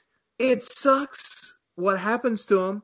But beyond that, I got nothing for him. You can't tell me that this is, I don't care if we knew him as a kid or not, you can't tell me that this dude is as well-rounded as Lawrence Talbot. You just can't. You know what I like about him? Can I tell you what I like? I feel like you're going to anyway. I'm going to. I like that he's a man of few words and is very communicative with his facial expressions, which will make us drink. But I like that sort of is a nod to his mother in a way. I think that's kind of interesting, even though he never knew her. That even though he can speak and he's not mute in the same way that she is, he's still very expressive and he's very thoughtful and he's very observant. I think it says a lot about his character that he, doesn't have the same sort of tendencies that a lot of the other characters around him have, which are more broadly drawn, especially his roommate. And I find that sort of fascinating, especially given that he's the one who's going to become the werewolf, which is this more monstrous sort of overt kind of thing. Kind of flies in the face of the type of personality that he has. Paul, I think all that sounds great, and I respect your opinion. You don't. I'm not. No. Here's the thing. No, and you know this is true. You know, Paul, bullshit. No, you know that I would not have you on this podcast if I did not respect your opinion. I respect your opinion. What I'm saying is that in 7, 6, 7, whatever the hell, however many episodes we've done, this is the one time that you and I have kind of fully diverged. And what I'm saying is that is okay because I see, tell me I'm wrong about this. I see what you're saying and I respect what you're saying. I simply disagree. Sure.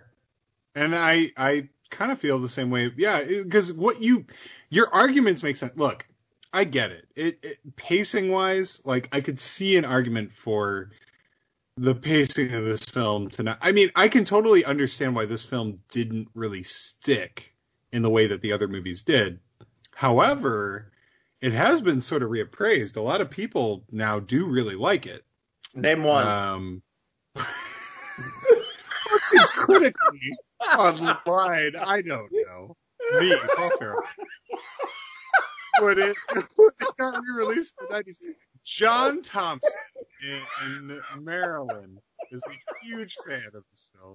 I call bullshit. I think there's no such person. Why don't you go look up John Thompson? If you think I made him up. George Glass, he lives in Canada. I can't. Be too busy texting somebody. He's dating Jan Brady. I don't think he is, and I'm sorry. I'm swimmy headed, and through no fault of my own, I've wound up texting somebody that I used to be in love with. So that makes this commentary. Jesus, what during this podcast? Yes, I didn't even realize it was going to. I'm not anymore. This is post podcast stuff, man. We're not there yet. It is. No. I think our viewers up until this point would probably agree that the 45 to 50 minute mark is when Jinx starts to get too real. Yeah, and you know what? I will say we've done a really good job. Like our podcast. A lot of our podcasts, us like really trying to justify what we're doing. Right? We're constantly like, we're doing really good, guys. We actually talked about the movie. Like, you should be really impressed with us. So now it's okay that we don't talk about the movie anymore. Exactly. I feel like if we give our listening audience a good 45 minutes of commentary, then we can just go ape shit in the last half. And that is the kind of structure that I am willing to follow. By the way, I feel like we should have taken a drink by now. Are you keeping track of this shit? I just told you like 2 drinks. And no, I'm not keeping as much track as I should. 2 drinks? But like, so I'm taking some just there. And there was I had a thing, but now I forgot it. By the way, I'm not. It's worth noting that I'm no longer in love with this person. They're merely a good friend. But it was a weird thing where we were really good friends for a long time, and then I was kind of in love with them. Yeah. We're just good friends again. But nevertheless, when I get drunk and they're texting me, like things come out. You can't text somebody AMA and not expect for things to go a little wonky. I love that you're doing an AMA. Wow. That speaks a lot to what this is. It's fine. It's fine. I'm a multitasker. You are a multitasker. You're content to just look at this motherfucker over here with his little hole in his shirt, scratching his belly. I'm that dude. In real life, you really are. That's you right now. As much as I would love to be Oliver Reed, I'm not Oliver Reed. I am Oliver Reed's best pal. Oliver Reed is a very handsome man. All right. Yeah, fuck that guy. Oh my God. You are just... No, I like Oliver Reed. Can I say, anyone, I want to recommend real quick the Curse of the Werewolf Blu-ray through Scream Factory.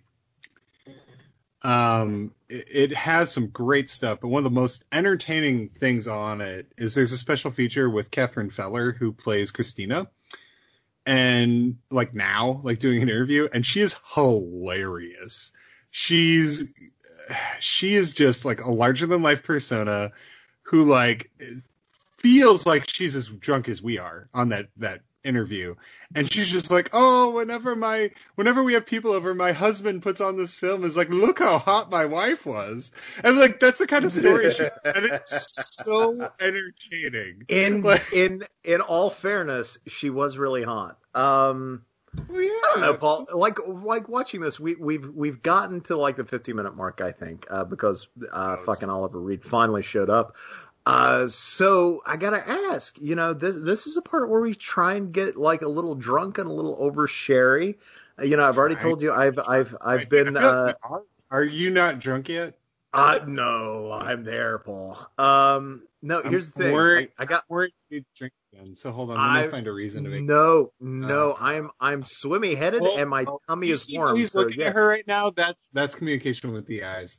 Oh, and he looks scared when he looks. That's a communication with his lips, Paul. And can I ask something? Did people not know how to kiss back in the day? Because I swear, any movie pre-1970, it looks like everybody is a terrible kisser. It's theatrical kissing. Do they not know they have tongues? Have you ever like held a person's chin so they'd look at you? Never. That's not just did. I was like, man, I feel like any person you ever did that to would be not pleased with you. It feels a little, a little condescending. Condescending. I said condescending. I said condescending too. Oh my God! Oh look at us on the same page, not disagreeing. Okay, so I gotta disagreeing with you the whole podcast. I know. I don't like it. I don't like it either, but I feel like it will be a more interesting listen in some ways. Maybe I don't know. Maybe not, listeners. But it's still damaging the friendship. Come on, let's virtual hug. Nothing across the mics. Ready in 3, 2, 1, and hug. Okay, I feel we're good now. All right, no, but here's the thing: we've gotten to the point where we overshare. Certainly, I've talked about the fact that I'm texting with an old crush, which is weird. But you know what? What's weird is, and this might be a rerun of the old Two Faces of Dr. Jekyll kind of conversation, but nevertheless, I'm going to ask you, Paul, and you can ask me in return. When have you ever felt like a werewolf? When have you ever felt like you have transitioned from normal Paul to feral Paul? And that is not a pun. Feral, I mean like Feral. When have you ever been feral? Before I answer that question, I just want to point out, didn't you say we're 80 minutes in? Is what you thought? 50. We're 57 minutes in. But anyway, when did I feel like a werewolf is the question. I don't know. I don't get super angry all that often. I'm not because I feel like angry. I'm talking werewolf like suggests like you're like rah. You know what I mean? Like I don't know. Or are you meaning like just like you become somebody else? Like is this a Jekyll thing? Somebody else. Yeah, like the Unleashed. Oh, moon. Doesn't also, have to be. Do you find it fascinating? Sorry, I know you're asking a question. You have to drink because there was a moon. Do you find it interesting that the full moon or the moon at all is never in close-up? It's always super far away. Yeah.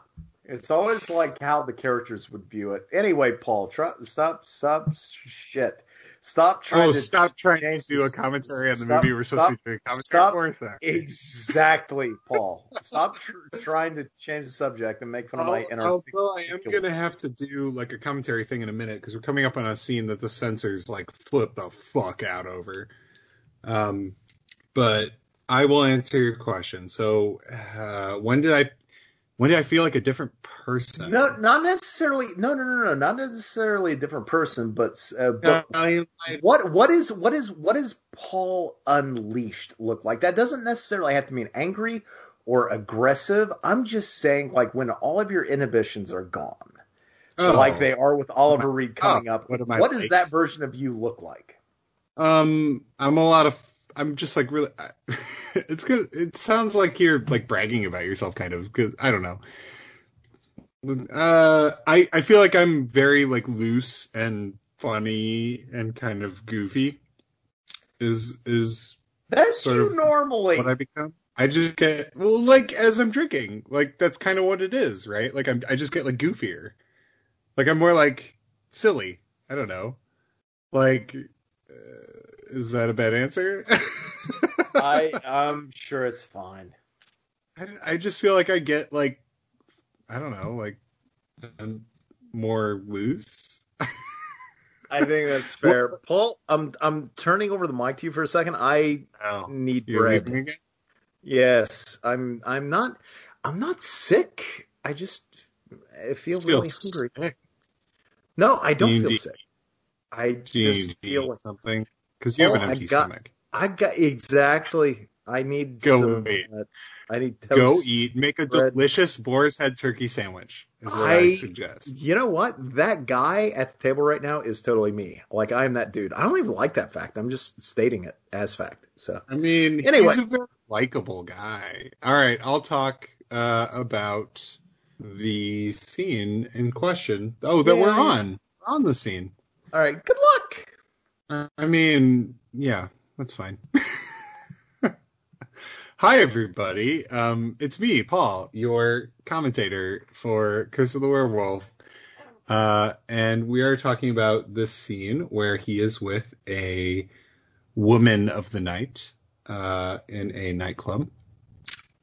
And I'm going to do the commentary thing where I just describe what's on screen. No, I'm not. That's one of my least favorite commentary things.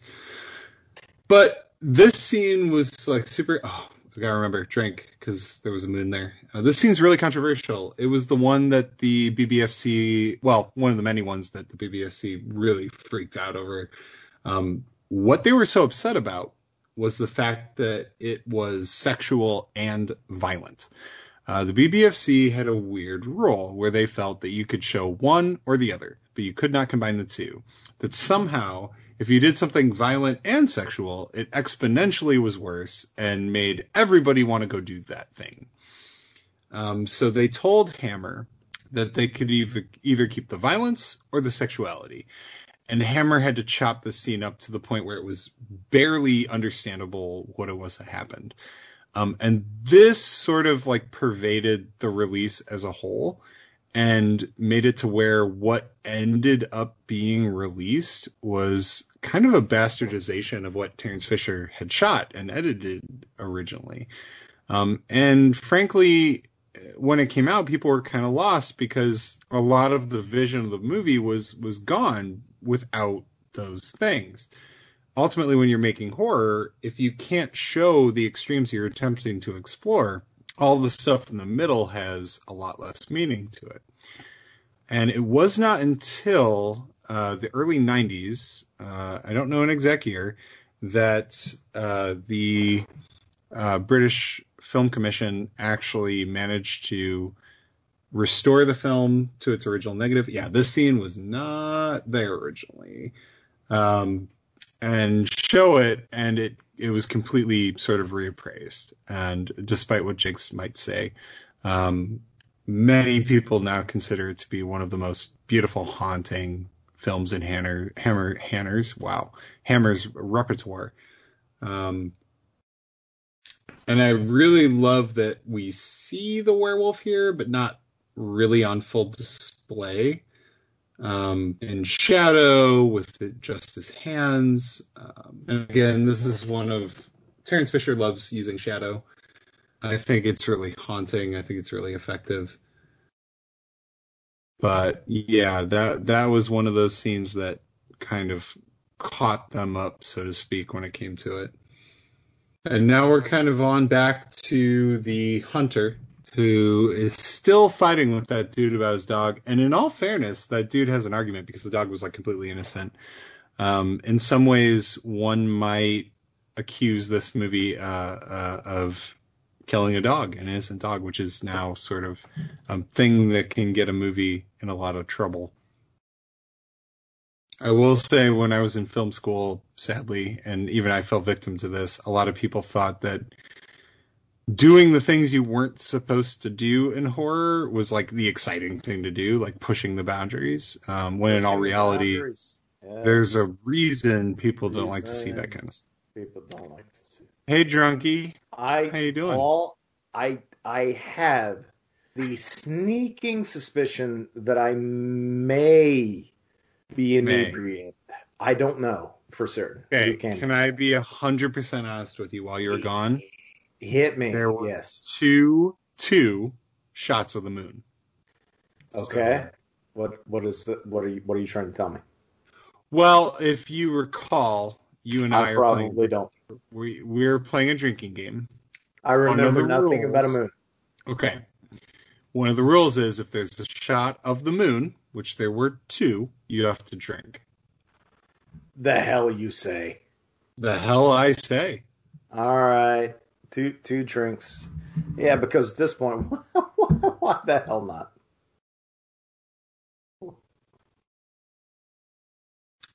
It's one of the things that shows up yes, on a lot of the special features is working with Oliver Reed. And the thing I found kind of cool is sometimes when you hear about these like sort of famous actors, like that they were dicks and stuff, like everybody loved Oliver Reed.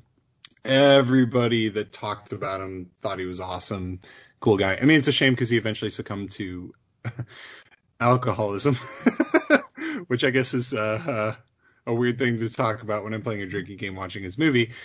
But in general, people thought he was very, very down to earth, very friendly, and he was really excited to do this movie. And I think he does a really good job, despite what Jinx may say. When did I talk shit about Oliver Reed? Name one time. Really? That's your question. Paul, I have not leveled 1 ounce, sir, of criticism against Oliver Reed.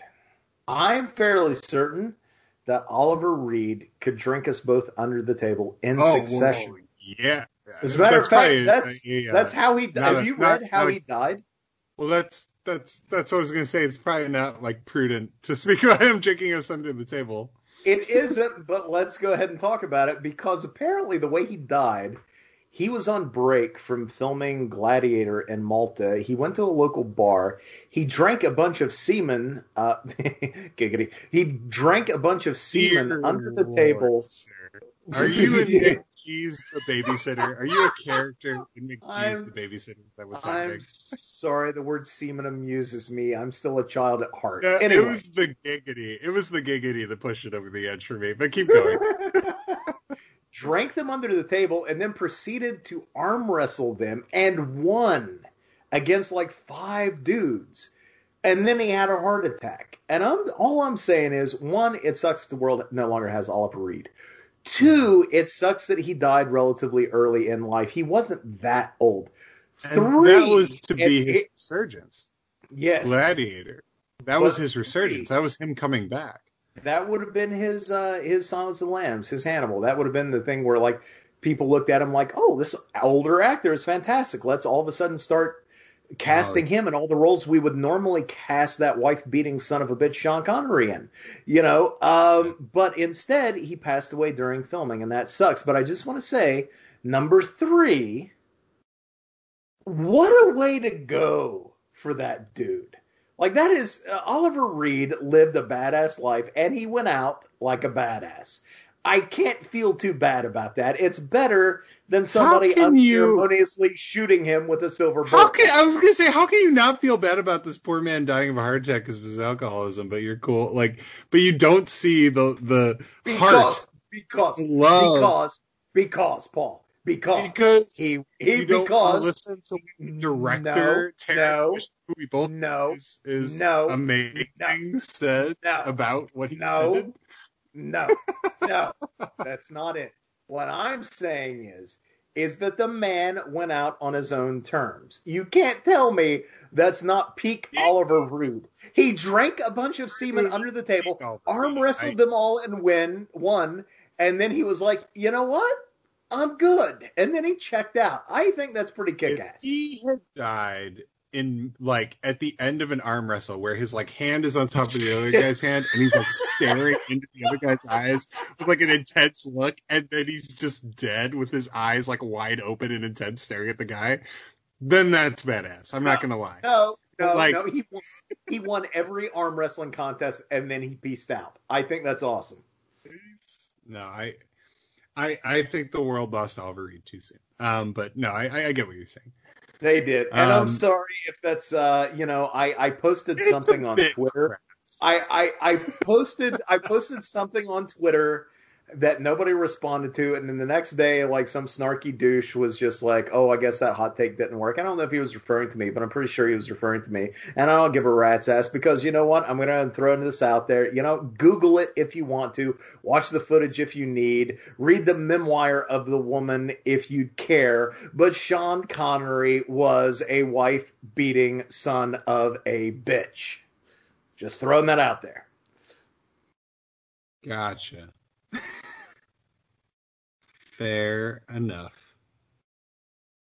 And now we're... And frankly, not for nothing, I think Oliver Reed probably could have kicked his ass. I mean, that's fair. I heard you take another drink. Should I take another drink? I felt that she was looking at him in a really meaningful way, is what I'm getting at. Paul, when it comes to movies, people look at one another. You can't count every glance as a drink, otherwise you're gonna run me into a degree. That's kind of what I'm trying to do. I knew it. I knew you want a new co-host. You want to drink me off the show. I mean, I gotta have a reason to get Samara Weaving on here. I feel like she'll have a lot to say about Hammer. You know what? If Samara Weaving was the one to kill me and take over my co-host role, I couldn't even be mad. If she beat you in an arm wrestling match and then you died of a heart attack, would you feel good about that? Paul, number one, I would let her. I would, a silver bullet. No, she wouldn't even need one. If she arm wrestled me, number one, I would let her win. Number two, I would then die of a heart attack, just because Samara Weaving. But yeah. Yeah. Anyway, where are we at? People are looking at one another. Should we be drinking? I think not. No, we don't have to drink. I mean, I think you should just drink in general, like just to enjoy conversation.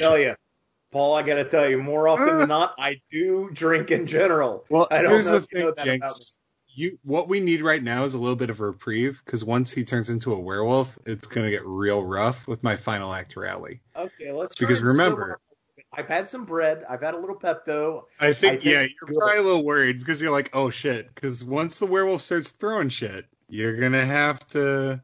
You're going to have to imbibe quite a bit. It sounds like it's going to be on like Donkey Kong, is what you're telling me. It's going to be on like Donkey Kong. And we haven't even talked about Roy Ash. Well, we did. Oh, can I... A terrible, terrible kisser, Paul. But that's just stage kissing, dude. That's how they all kiss. It's terrible. Can I talk about something weird about the movie? Yes. Like, commentary-wise? Benjamin Frankel, who did the score, he employed something called serialism in the score, which I found fascinating. And this film, I would love Serial right now. Serial sounds great. See, you're already distracting from actual commentary content, like real live, like interesting content. Did you say already? We're over an hour in. What the hell are you expecting from me, Paul? You know better. Well, I'm just saying, I'm trying to deliver what our audience has come to expect. Sorry, I couldn't even get Paul, through it. Between the two of us, I'm the one delivering what's expected. I'm throwing that out there. I'm sorry. Oh, wow. So now you're shitting on me trying to like deliver real life. Okay, fine. I won't tell you anything about serialism. I'm defending myself. That's what I'm doing. That's fine. Take that, Paul. Look at that. That is me. It's a very contentious commentary. We've been fighting a lot. Paul, I like his coat.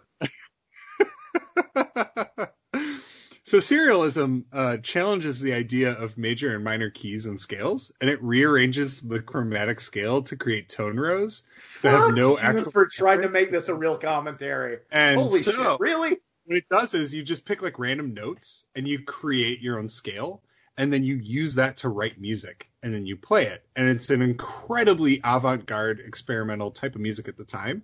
And this was the first film to bring that to Britain, and it actually changed the music scene. So a lot of like composers actually look at this film score as one of the most important scores of its time. And I found that really interesting. There you go. Little tidbit. And Jinx is just sitting there bored. He's just bored because I'm not talking about texting people. So go ahead. Jesus, Paul! I thought we were friends. We are friends. Shit! You're attacking me on such a level that I feel like I need to tell our audiences that you hate the Saw franchise. Don't do it. I don't hate Saw. You told me you hate Saw. I love the Saw franchise. Well, you said you hate Saw and that James Wan blows, and that is a direct quote.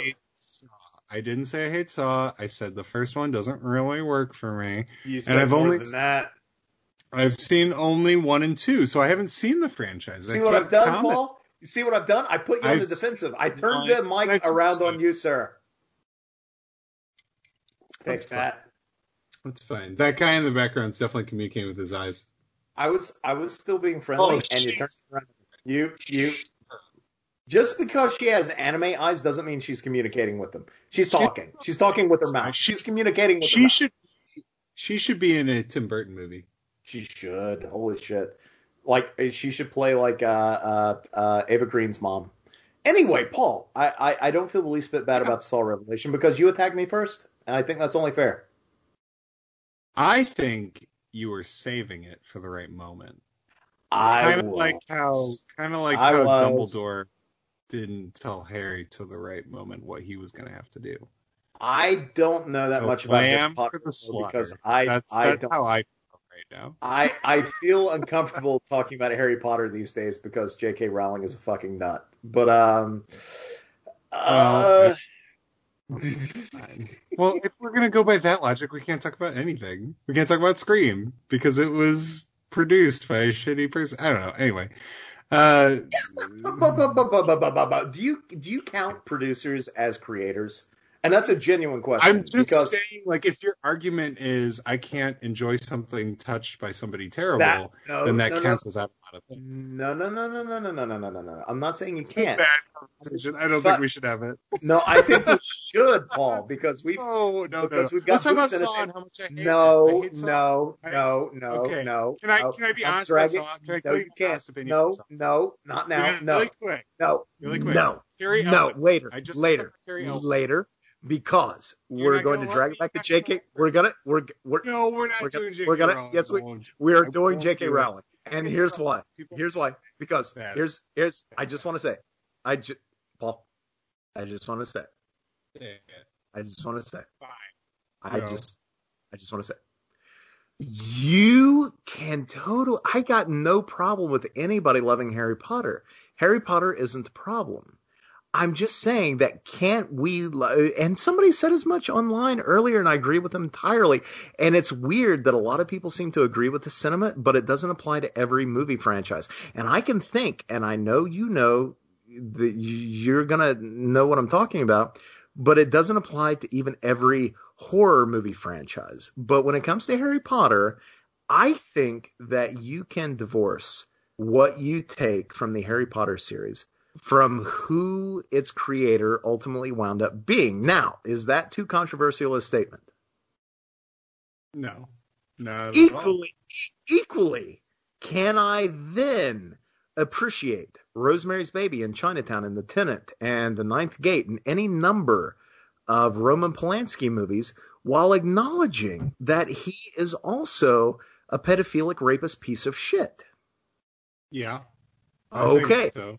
Then, can I, I don't even want to say it, but can I enjoy a series of fun creature features, even if... No, we're not doing it. Don't do it. Paul, but it's the same thing. It's the same thing, and that's... It's not worth it, Jigs. It do is. You want listen? Because do you want it is this... Paul, it is the same... It is the same thing.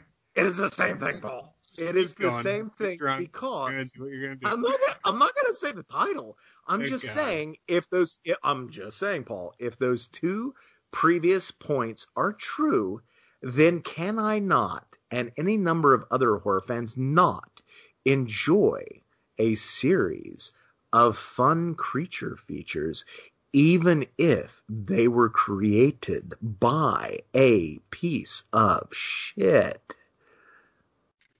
I think, yeah. Okay. I mean, Yeah, I think so. Okay. I don't know. All right. I think we're good. Late, I think we're fine. Yeah. Okay.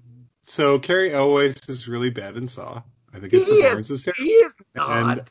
I hated him in it, and I don't like the wraparound scene in it, and it takes me out of the movie constantly. I think the editing feels like an MTV music video. I don't like it. I don't like Saw. I don't like the first Saw. Okay, fine. You heard it here first, folks. And guess what? I like Saw 2. I thought Saw 2 was a lot of fun. I wrote about it in Horror Hound for Jinx at one point, and I actually do like that movie. Oh I just my don't God, you were a part of the Saw. I was. Holy shit. I didn't even realize that. I invited on somebody who doesn't care for the franchise to write about the franchise in a magazine. That's amazing. Are you like sad that you did that? Because that was a really important moment for me. So it would hurt my feelings. No, I'm not. You know what? I'm actually very proud of how that article turned out. Folks, to explain, ages ago, Horror Hound decided to do a retrospective of Saw. And because I'd written a handful of retrospectives for them by that point, they gave it to me. But the thing is they gave me the wrong deadline. So instead of like 3 or 4 months, I had 2 weeks to turn it in. And when that was revealed to me, I said, no. But I had an idea to bring in a bunch of different writers all at once, and each one of them could tackle a different film. And then I actually came up with a puzzle to apply to the entire thing. And if people read the article and understood what the hell the puzzle was, then they won like a really super cool prize package from Horror Hound. And I'm proud of the fact that only one person understood what the puzzle was. I love that. But Paul wrote about Saw 2, which was apparently one of the 2 fucking Saw movies he had seen. Paul, I got to tell you, I thought it was a pretty good article. It was for a fact. I couldn't tell at all that you hated the first movie. It sounds like you hate it. Okay. My own point of view is that Saw is really good. I like Saw. Saw 2 is better. Saw 3 is the best. Saw 4 is pretty okay. Saw 5 is boring as hell. Saw 6 is surprisingly fucking fantastic and actually has some interesting things to say about healthcare in the United States. I am not making that shit up. Saw 7 Should I? Saw 7 is maybe one of the worst fucking entries any long-running horror movie franchise has ever had. Uh-huh. And Jigsaw, the reboot, is a lot of fun. It's not great, but it's fun. It's a good popcorn entry to that franchise. And I can't wait to see Spiral. Paul, if you're going to watch Spiral next year, if they even release it so COVID, should I do it? Should I do the damn thing and watch all the Saw movies? Okay, if you've held off this long, I would recommend doing a franchise rewatch right before Spiral comes out. Okay, I'll do that. And when that happens, I will revisit Saw, and maybe I'll like it now. I just didn't like it when I was younger. I don't know. Maybe I'm being a jerk. I apologize. I don't want to, like, put people off. Paul, don't look now, but shit is getting pretty wolfy on screen. Okay, all right. So, this is Roy Ashton's sort of, like, greatest achievement, probably. And he wasn't, like, a classically trained makeup guy. But he did look at Jack Pierce's makeup for the Wolfman, and he studied the physiology of wolves. He spent a lot of time at zoos and stuff. And I love this makeup. I think this makeup is so impressive. It's good. Why do you think he goes gray?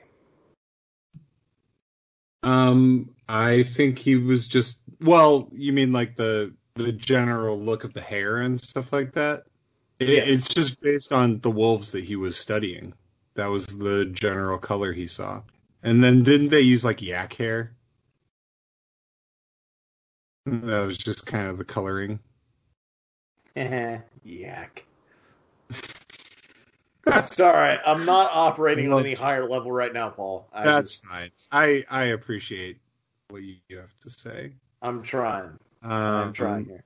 Roy Ashton was a really interesting guy, and he seemed like a really down-to-earth, cool person. That is a great makeup, though. And it is iconic. And it's kind of like maybe... He threw a door. Drink the drink. He threw a door. Shit. Guess what he's doing? He threw it again. He picked it up and threw it again, so you gotta drink again. Okay, I drink again. Damn it. Now remember, this is the final act rally. Anytime the wolf throws anything, you have to drink. Okay, why is she undressing? Things are getting a little strange here. A little strange. A little bit.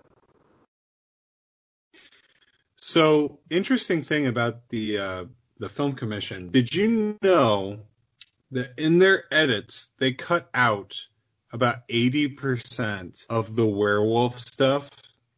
So in what actually screened, there was very little actual werewolf action. All I know right now in this very moment, Paul, as you talk to me, is that her collarbones are like really defined. She was in, yes. That is also true. Okay, so I gotta ask, the Scream Factory, okay, so the collarbone, so yeah. The Mill Creek version of this, is it the uncut version or is that limited to the Scream Factory edition? Because I'm still getting a good bit of werewolf here. No, you should I believe the Mill Creek is the uncut. The uncut version came out in the early 90s. Really? So that's been out for yeah. Paul, why didn't you choose stairs for the rally? Because we're getting a lot of stair work here in the last act. Well, I don't know. Love a good set of stairs. All right, we'll drink. I don't want to. You just practice on yourself. Sure. Yeah. Now it's stairs also. Oh, you kind of asked for it, so. I did. That's a fact. I do love a good mob scene in a Hammer film. A good mob chasing a werewolf scene. I see some pitchforks. I see some torches. I don't see one pitchfork in the group, and that's lazy, Paul. I guess. What are they going to do when they catch up to him? Are they going to set him on fire? No, you need a pitchfork. That's what you need. I'm really curious if the cut is different. What do you see on the screen right now? He is running up. He's hugging the wall. He's climbing. He's climbing like a damn champ. We're in the same spot. He's at the top of the building. Yeah, he just pulled himself up on the top of the building. The crowd's going wild, Paul. Look at I mean, are they there to kill him or cheer him on? I can't tell at this point. It's hard to know. I think that Paul, that was the biggest drink I've ever heard on a mic. Did I miss a drink? Should I have drunk? I'm just drinking at this point. What the hell, man? We got a drinking game. We got a. Can you talk? You can't even talk. I can too talk. Look at him now. Why is he climbing the building back there? He's just Paul. This werewolf is just showing off at this point. He's scared. He doesn't know what's going on. He sees a lot of people chasing after him. I think a part of him is still himself. Yeah, no, I'm sorry. He's a showboat. Look at him, his parkour using ass. Parkour. You think that's parkour? I mean, it was probably the closest thing they had to it back in those days. Yeah, I sorry. I'm not a parkour comment.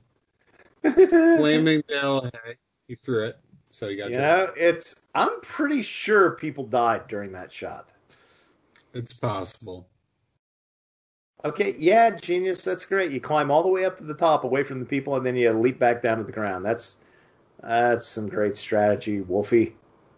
Oh, he's climbing again. Yeah. I think we should have to drink just for him climbing, too. I think that would have been in the rules. You said it in the very beginning, Paul. I did say it. You just don't remember because you're drunk. Shit, I can't argue that. You don't know. I could have said it. You told me at the beginning. You're going to forget everything. I gotta start writing this shit down. Now you're just going to have to trust me. I don't want to. I'm sorry about the Saul comment. No, you're not. You were saving that. You were going to bring it up no matter what happened. No. I was not. I was not, Paul. Paul, I was not. I'm just saying, like, you got me to that point. I wasn't expecting the point to ever actually hit. I'm sorry, I'm a bad friend. It's fine. I got your back. We're even now. We're good.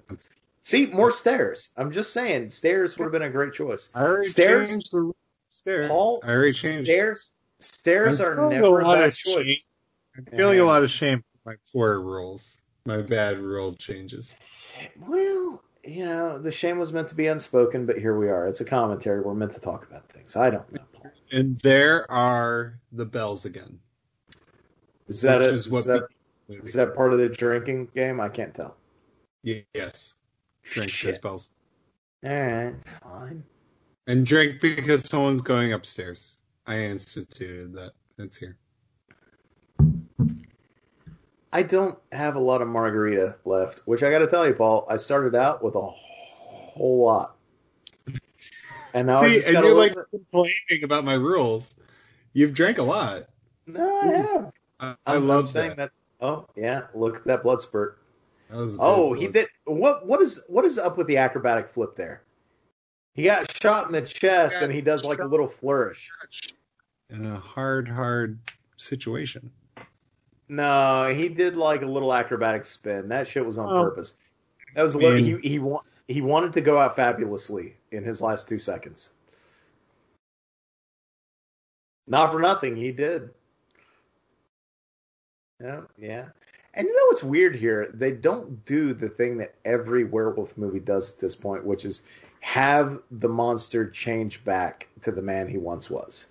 Yeah. No, instead he just stays a big hairy dick. But they show a tear. Moon, drink for the moon. Just like the opening shot shows a tear running down the cheek. And again, I think this movie is really beautifully bookended. And that's something I really respect about it. Like that it kind of opens on the bells, ends on the bells, opens with the tear on the cheek with the eyes, ends on that same sort of visage.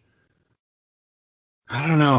I find it really beautifully haunting. I just really do. It's an impassioned film that I really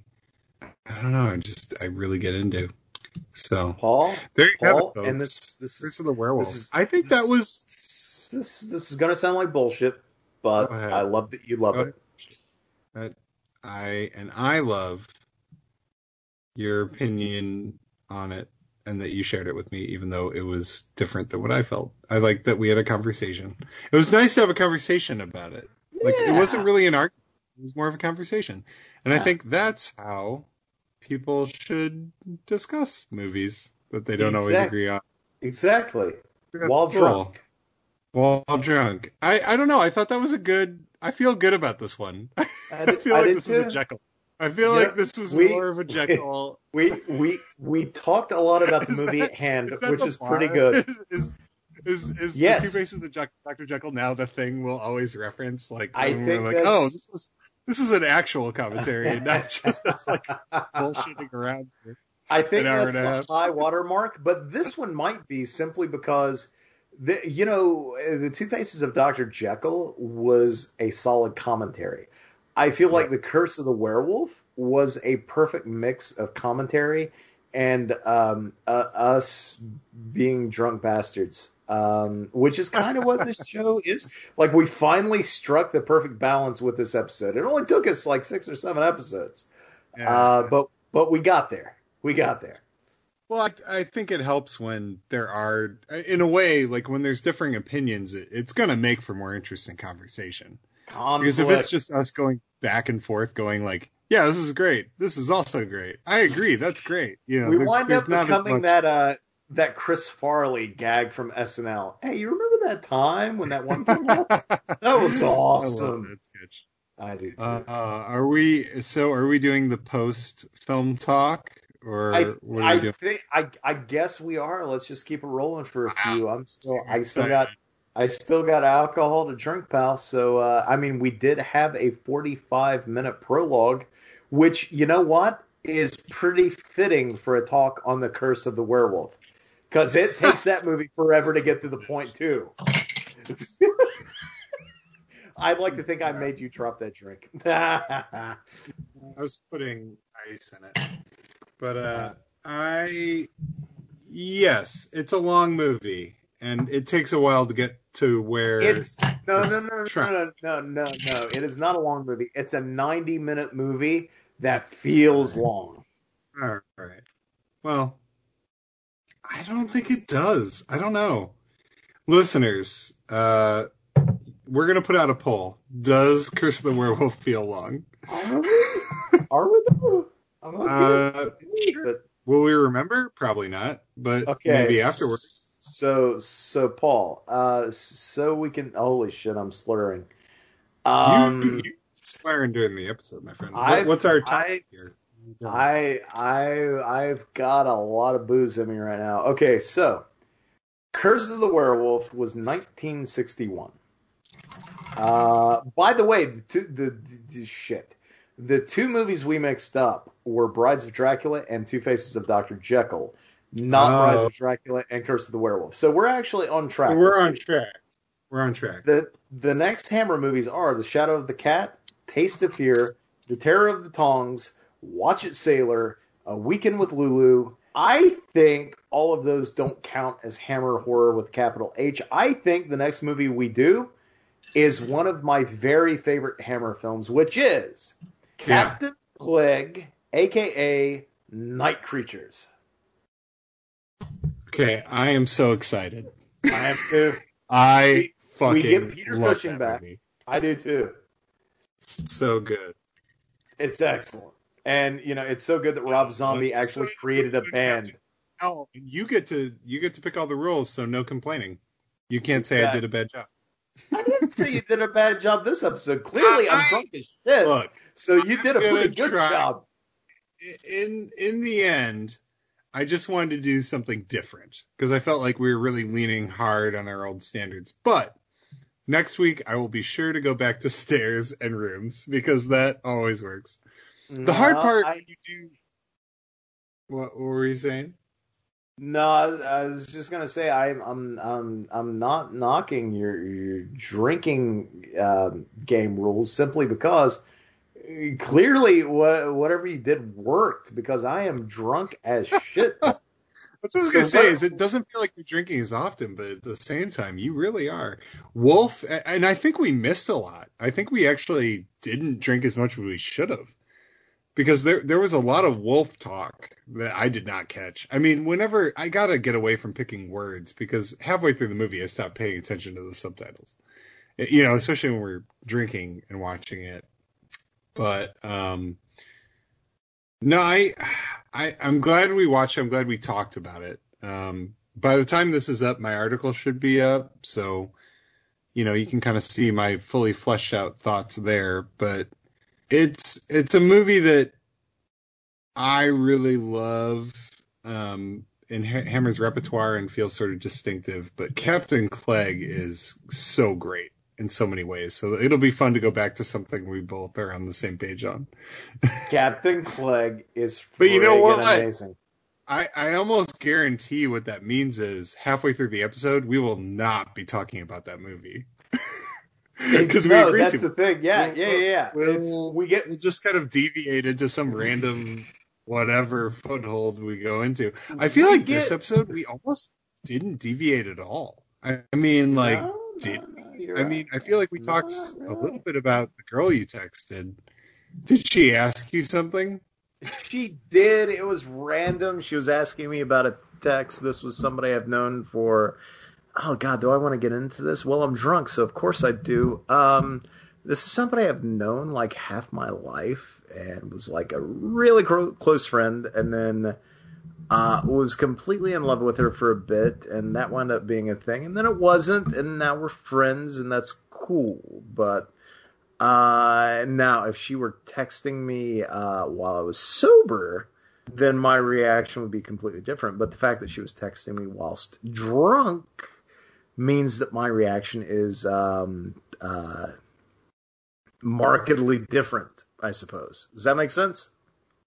Yeah. No, I get it. No, sober, we're friends. Like, drunk, hey, still kind of in love with her. So that's where I am. Have you expressed your feelings? I did, and that wound up being a thing like 3 years ago. It's funny when we talk about the Curse of the Werewolf, and I asked you like what the most uninhibited you were. Like it's really, when you think about like werewolf tales or even Jekyll and Hyde tales, it's always like talking about the opposite side of ourselves, or the flip side of the coin that we are, right? And what's weird is, I've only considered this while doing this drunken podcast or what I've been thinking about it, that I keep trying to convince myself that I've been off my axis for the last 2.5 years or 3 years. But it is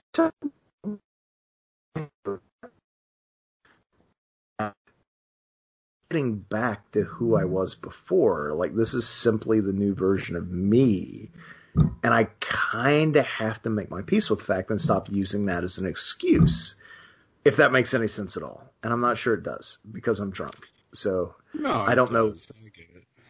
I mean, we all go through evolutions, right? Well, they say what you change fundamentally over the course of every 7 years, right? Like you are a different person at 14 than you were at 7, a different person at 21 than you were at 14, a different person at 28 than you were at 21, 35 to 28, 42 at 35, so on and so forth. And I found that to be mostly true. I remember reading that when I was young and thinking like, wow, sure, you're different, but come on, you're still essentially the same person. But now, like nearing 40, I look back and I'm just kind of like, no, I kind of see the wisdom in that. The fact that, we're not one person who just changes a bit. We're completely different people who are kind of strung together by, the same mortality. I don't know if people agree with that or disagree with that, but I see it now, in a way that I didn't really before. Well, it's indicative too of how like I watch movies. Like there are movies I saw when I was a teenager that I can watch now and have a completely different interpretation of, because I have a different worldview. Like as you live life, you experience things. And I also think, though, how you change and evolve is indicative of your life experiences.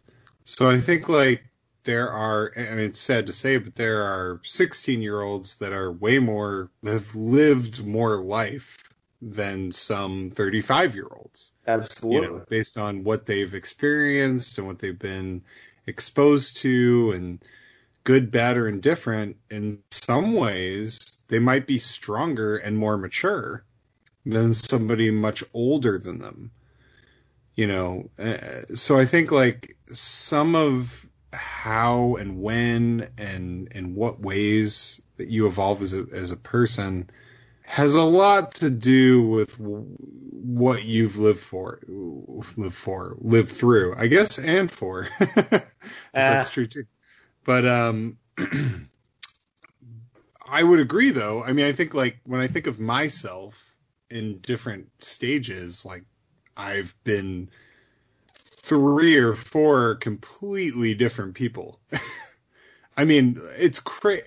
Who I am now is like, if you met my 16-year-old self, like it'd be shocking how different we are. No, I agree. I agree. I get that. And the weird thing is that used to bug me, even until very recently, like to look back and sort of take stock and be like, because I don't think I ever took the changes as being a positive thing, because I'm not necessarily where I want to be in life. Right. But, even a handful of episodes ago, I said that I wasn't really happy with myself, or I didn't really like myself. Mm-hmm. And I think something's kind of shifted in me where I'm like, I'm still not where I want to be. And I still don't know if I like myself, simply because I know I'm not the ideal version of me that I want to be or even could be. But I've become more accepting of that fact. Like, I'm okay with the fact that I'm not 21-year-old me anymore. I'm not 28-year-old me anymore. Like, I'm okay with, having changed by degrees, every, little over a half a decade. So, I've gone from feeling defeated over the fact that I haven't quite made it to where I want to be yet, to sort of embracing those changes and just trying to trust the fact that they're going to get me to where I need to be at some point. Hopefully, fingers crossed. Yeah, man. I mean, I think that, well, I really like you. I think you're a cool guy. Oh, stop. You're just saying that, biding your time until you get some. I actually think you're a cool guy. I don't think I would be talking to you every week if I didn't think you're a cool guy. You're biding your time until you can convince Samara Weaving to take my place. And here's the thing. I can't even blame you for that, Paul. Well, you know, honestly, I would not. I can't quit you, Jinx. I cannot quit you, even Paul, for Samara. Paul, I got to tell you. Paul, I'm being honest here. Real talk. I love you to bits. Love you to bits, pal. You'd quit me for Samara, wouldn't you? Love you to bits. I would trade you in a second for Samara Weaving. I'm sorry. I didn't want you to find out this way. Can't blame somebody else for doing it. That is entirely fair. Yes, but only if she does a third Babysitter movie, because, you know, it's going to feel incomplete if she doesn't. I think if they do a third one, she should be like the star. I think they should go back to her, the main character, and maybe tell her story. Maybe start to finish. Yes. Tell her story. Like, go all the way back to the beginning of, like, her joining allegiances and literally, like, do a Back to the Future 2 thing, kind of, where you actually, like, traverse both the first two movies and then in the first act maybe, and then, like, continue it into the final arc and where it's all going. I think that would be really cool. And maybe Cole has to rescue her from hell, or maybe she needs to find a way to break out of hell herself, simply because, like, you know, again, that was kind of a redemptive moment at the end of it. It reminded me of Constantine in a way. It's like she shouldn't have gone to hell in those final moments, because ultimately she wound up, even though she was not a great person, she wound up saving innocent people. Just like Christine should have gone to hell at the end of Drag Me to Hell. We both agree. No, Paul, because no. I call bullshit, and here's why. The difference between hear me out, and I think you'll find it hard to argue this. The difference between B in Babysitter and Christine in Drag Me to Hell is that Christine was only ever focused on herself. Only ever focused on herself in Drag Me to Hell. Whereas B, at the very end of Killer Queen, literally sacrifices her life and her soul to save her two charges. To save the two kids that she had, you know, looked over and protected, you know, when they were young. Those two characters couldn't be more different. True, but the problem is that B opted to commit her soul to a contract to the devil. To save a child's life? I mean, that wasn't why she did that. She did that originally. Well, it goes back to the very beginning. That is the first reason. That is that is she literally was a good person the whole time. Yeah. Okay. No. No. Yeah. She was eventually corrupted. Yes, but literally the first time she met the devil, she gave her soul over to save a young child's life, like somebody that she loved. Which poignantly ultimately led to a better reality for both that girl. Well, not better reality, but it connects to the other person that she tried to sacrifice. Yes, who she ultimately does end up saving, which is. Like, one could argue, and I think if you do a third movie, that would be the way to go, is like maybe the other side of the coin offering her a chance at redemption. You know, because her initial choice was altruistic. I'm not saying that B deserves don't get me wrong. I think she does some really go to hell at all in any way, shape, or form. Like, so I think B does the work. I think B does some really. Arguably, well, not even arguably, I'd say inarguably, B does even worse things. Like, do you really think that Christine, like, killing a cat is worse than anything B does? B kills people.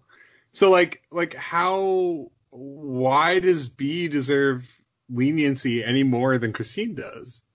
Because, and I can explain that, at least from my point of view, I think B goes much further, but Yeah. I think she eventually comes back to who she originally was, and she sacrifices herself, knowingly sacrifices herself to ultimately save the innocents. And she returns to who she was at the very beginning before she ever made a hellish pact, right? Now, she did far worse, but she ended by doing far better. Christine doesn't, she kills a cat, right? But she still stays the same. She has no arc. She stays the same exact selfish person the entire time. And it goes back to, again, I did a podcast on this once with, oh shit, I'm drunk, so I can't remember his name, but he had some very good points. He's the screenwriter of Lovely Molly, which is an awesome movie, which you all should see. His first name's Jamie. He's awesome. I'm sorry that I'm forgetting his last name. I'm drunk. This sucks. But anyway, the conversation that we had, he made a very good point, which was, look, everybody knows how to be nice, right? It doesn't mean that you're a good person just because you know how to be nice. And I can tell you from my last ex, that shit's true. Like it's very easy to pretend to be nice. Doesn't necessarily mean that you're genuinely kind or good. And that's the difference to me between Christine and B, is that Christine is nice and she confuses that with being a good person, and she thinks that excuses her shitty behavior. Whereas B kind of knows that she's done shitty stuff and she takes ownership of it, and she sacrifices herself to apologize for all the horrible shit that she's done. Christine does acknowledge at the end that she could have given her the loan, and says like she says that to Justin Long. She's like, once I could have done that. It was a possibility. I didn't do it. Although I gotta be honest with you, Jinx, and maybe this is me being a shitty person, but I don't think Mrs. Ganoush deserved the fucking loan. Like, she was a monstrous person. She revealed herself to be a terrible, awful, ridiculously evil person.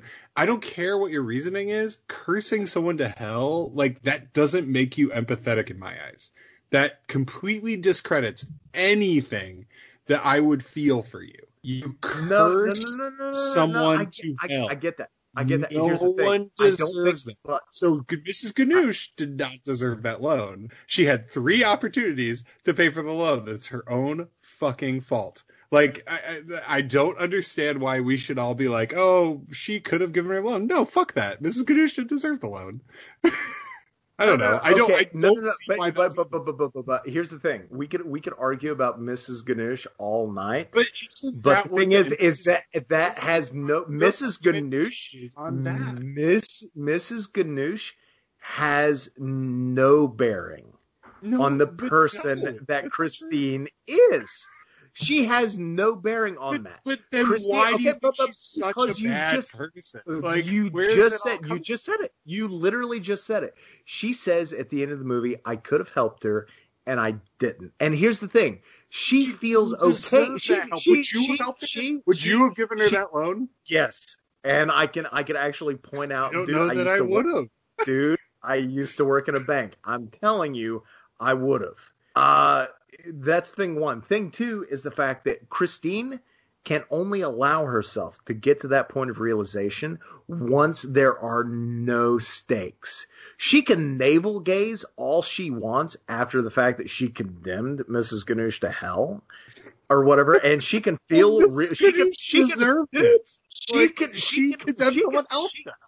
she can wring her hands all she wants, and she can feel real bad about everything that happened. But dude, she did zero work there. We're not. And you know what's crazy is when I first saw that movie, I felt all the sympathy in the world for Christine. I love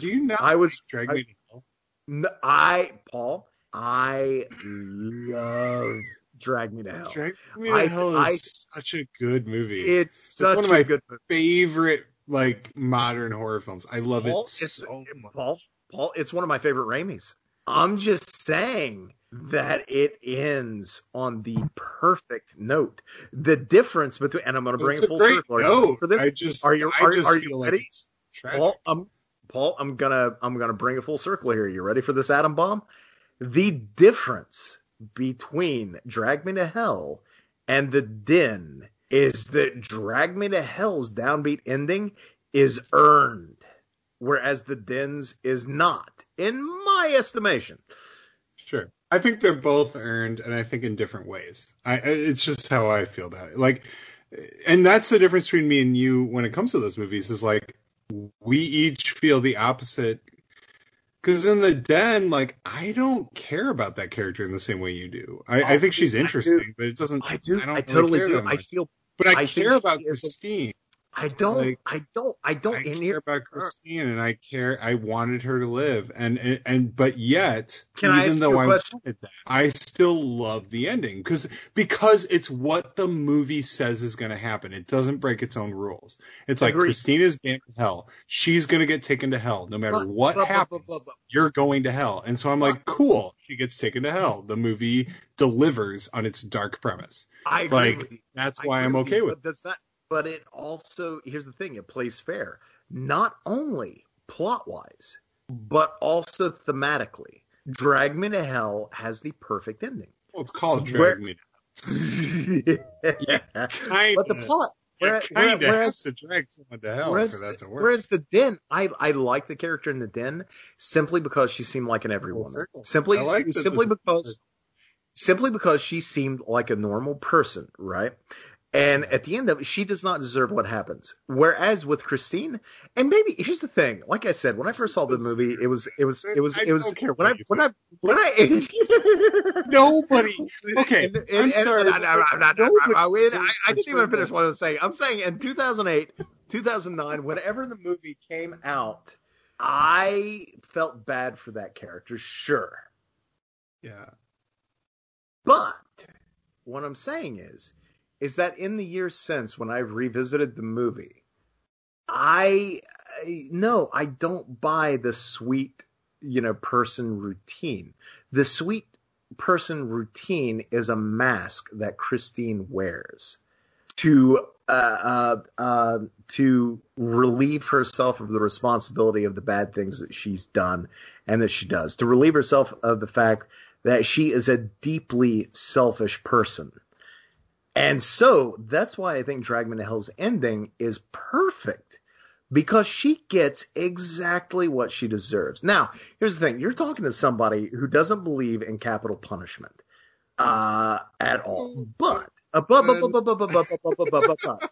it comes to films and when it comes to art, then yes, yeah, absolutely. I want to see the bad characters punished, right? It doesn't mean I agree with like I said, capital punishment. It doesn't mean I agree with people getting the death penalty or the electric chair or anything like that. But when it comes to art, when it comes to storytelling, there are appropriate endings for certain types of characters, and I think Christine earns every ounce of the ending that she gets. I think what this all boils down to is you and I disagree on what the movie wants us to think. Okay. Because your argument is the movie wants you to want her to be punished, and I don't think that's what the movie's attempting to do. No. Here's the thing, and I don't hate Christine. Because by your logic, then... No. I do not hate Christine. I don't. There's a difference between me hating her and me feeling like her comeuppance is earned. There is a line there. I don't hate Christine. I think Christine, by what the movie has shown us, is somebody who had a shitty childhood, is somebody who's molded into the person that we experience by the time that movie's story begins. Yeah. Do I sympathize with her? I absolutely do. What I'm saying is that no matter how much sympathy I have for her, she still makes all the wrong choices, and all of those wrong choices lead to a very justified ending. Of her rotting in hell forever. Correct. And that's quote-unquote justified. That's fine. If that's how you feel, I understand. I just completely disagree. I just don't think what she does in the movie, even if I follow the logic of she could have given someone a loan who ended up being terrible and deserving of the curse that Christine tried to give her. Because if anyone deserves to be in hell, it's her. It's Okay, that gypsy. Anyone that's willing. And honestly, if she's given that curse to Christine, she's probably done it before. That's how I look. No. See, I disagree wholeheartedly there, and here's why.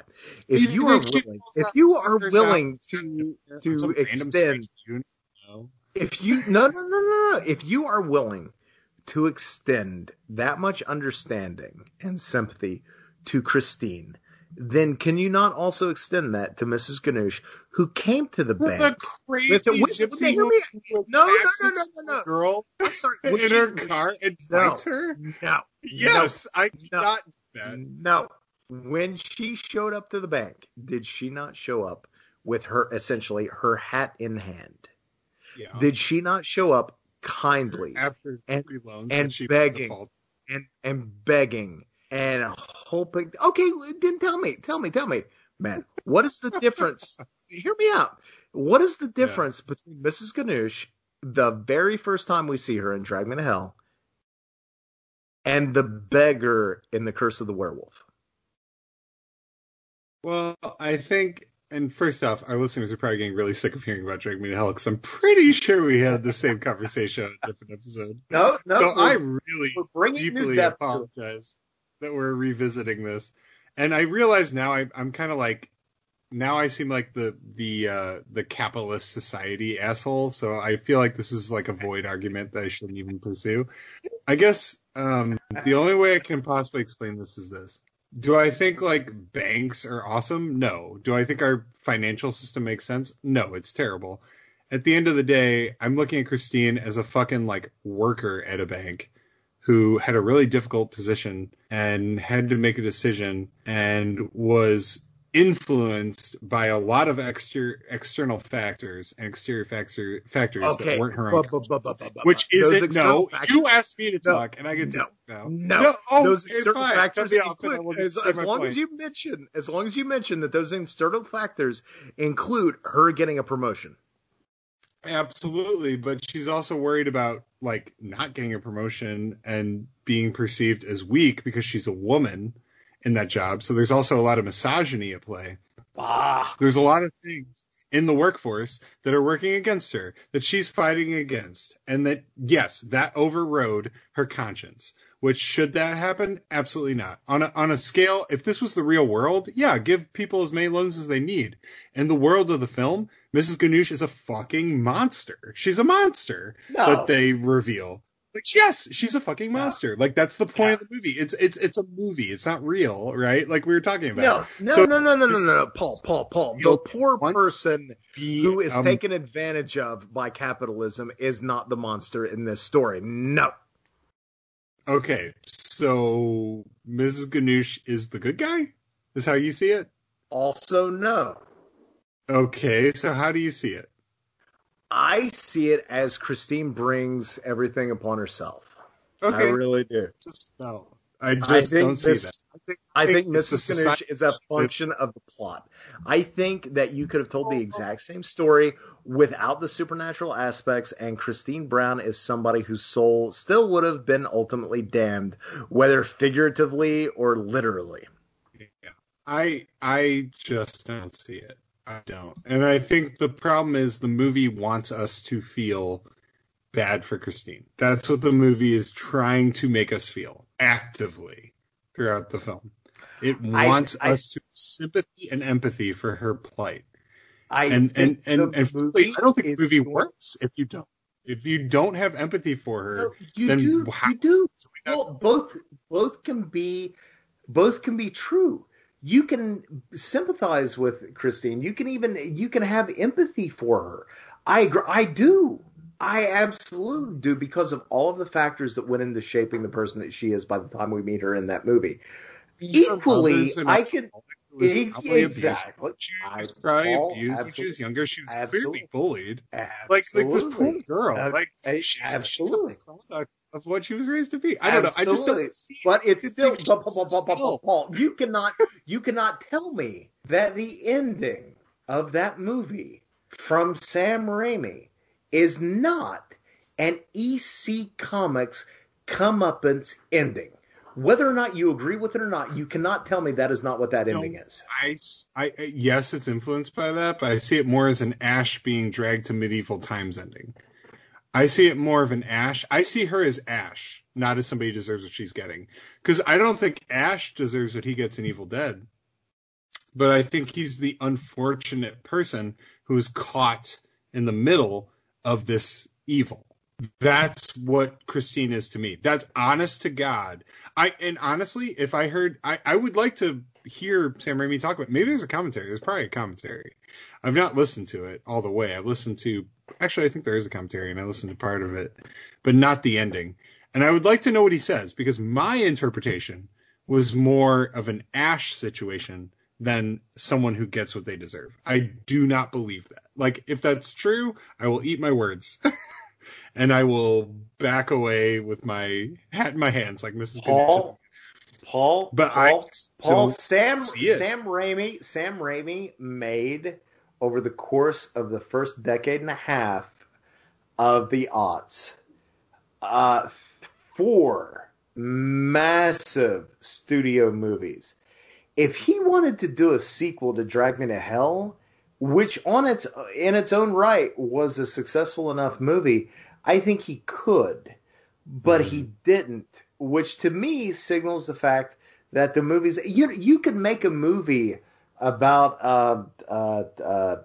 holy shit. I like the actor too. What's his name? The boyfriend. Shit. Justin Long. Justin Long. Okay. Yeah, and we always you could make a movie and drag her from hell. Like, well, not even that.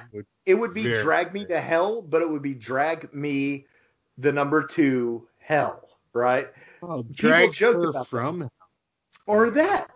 That would make sense. But he never made that movie. He never hinted that movie was a possibility. He's never pursued that movie. There's never been any inkling. Tends you to think that she deserves it. I just don't see that. If that's true, then I'm misinterpreting. Paul, but I just don't capital letters with exclamation points and underlining. Yes, I get it. I get that you think I'm wrong. That's fine. No, and here's the thing. I would never. Here's Paul. And again, this goes to me being way too personal on here, but you know what? We're 6 or 7 episodes in, and that's just what I'm going to be known for. So I don't give a rat's ass. I would not feel that way had I not met and dated somebody who is exactly that person. Like the whole nice thing, the whole you should feel bad for me because of where I come from. The whole I can make mistakes and you should forgive them because I am, I am a wounded person. But really, deep down, I am nice. And so as a result, it's okay for me to fucking cut you open. Bullshit that it's a mask. It's a mask. And here's the thing. Just because a bad person wears a mask, and believes in the mask, doesn't make the bad person a good person. And that's what I think Drag Me to Hell is about. That's the movie that I see when I watch that film. I think it's about a person. Oh, go ahead. No, I'm just saying, that's when I watch that movie, that's what I feel about that movie now. I think it's about a bad person who has convinced themselves that they're a good person and they're a hero in their own story, like so many bad people must, in order to get through the day. And we can still sympathize with them. We can still feel for them. We can still connect with them on a human level. But ultimately, when it comes to the black and white storytelling of a horror flick like Drag Me to Hell, when that person gets dragged to hell, that is the comeuppance that they deserve. And I get it now because I have met and known that person on a level that goes beyond the mask that they present to everybody else. So I understand that you're viewing her punishment in the context of the movie she's in, right? Like that's why you think it's okay. Like because in real life, she wouldn't deserve it, right? Exactly. Okay, so we can at least agree on that. We can 100%. Here's the thing. There's a difference. Because I still just don't think a person deserves to be dragged to hell. No, they don't. Here's the thing. I just told you, I don't agree with capital punishment. There's a difference between real life and fiction, right? In real life, I have nothing but sympathy for the Christine Browns in the world who have been fucking broken by bad people. And as a result, they have been programmed on a certain level to exploit people and to convince themselves that they're good people for doing it. It's just that they've had a shitty run of luck. I do not want them. I do not wish them any ill. I do not wish that they get dragged to hell whatsoever. What I'm saying is that in an EC Comics fictional sort of realm that is meant to reflect reality in a weird funhouse mirror sort of way, what I'm saying is that in that realm, Christine Brown deserves the comeuppance that she gets. Yeah, I hear you. I understand, and I. Why do I feel like every episode is going to be followed by people raging at me on Twitter? I'm opening myself up. If people make it this far, they're in it for our banter. That's the only reason they're listening this long in. I think we need to do, when this all posts, and maybe, I think I fucking said this the first, I feel bad because I feel like we've already had this like literal conversation. But I feel like this one was maybe a little deeper. I think we need to do like a Twitter poll of how people feel about Christine and see what people think. No, because I'm curious. We need to do a Twitter poll on how people feel about me being way too personal when I get drunk. I'm personal. You get more personal than me. I do. I feel like I need to be more personal though, because I feel like I'm not bringing enough to the table to support you. I know. I feel that's why you're the perfect co-host. I bring the personal, you bring the commentary for the movie, and like discussing the movie at length. Now I can touch on the movie at length, a little bit, and you can touch on personal stuff a little bit. But I think you and I bring a decent balance. At least that's how I feel while I'm really drunk. I think that's good. And speaking of which, okay, so you have two options, Paul. Yes. Okay, no. I can either mute myself and you can chat for 2 minutes, and then I'll come back and we'll see where the conversation goes, or we can end it right now. It's entirely up to you. Damn. A lot of pressure. Because I'm yeah, exactly. Do we call it, or do you want to continue? I mean, how are we 3 hours in? I feel like listeners probably want us to call it. I would like to keep talking to you though. Okay, we're 3 hours and 3 minutes in. I'm gonna mute myself. I'll be back in 2 minutes, Paul. Entertain the listeners. Talk to them about Saw.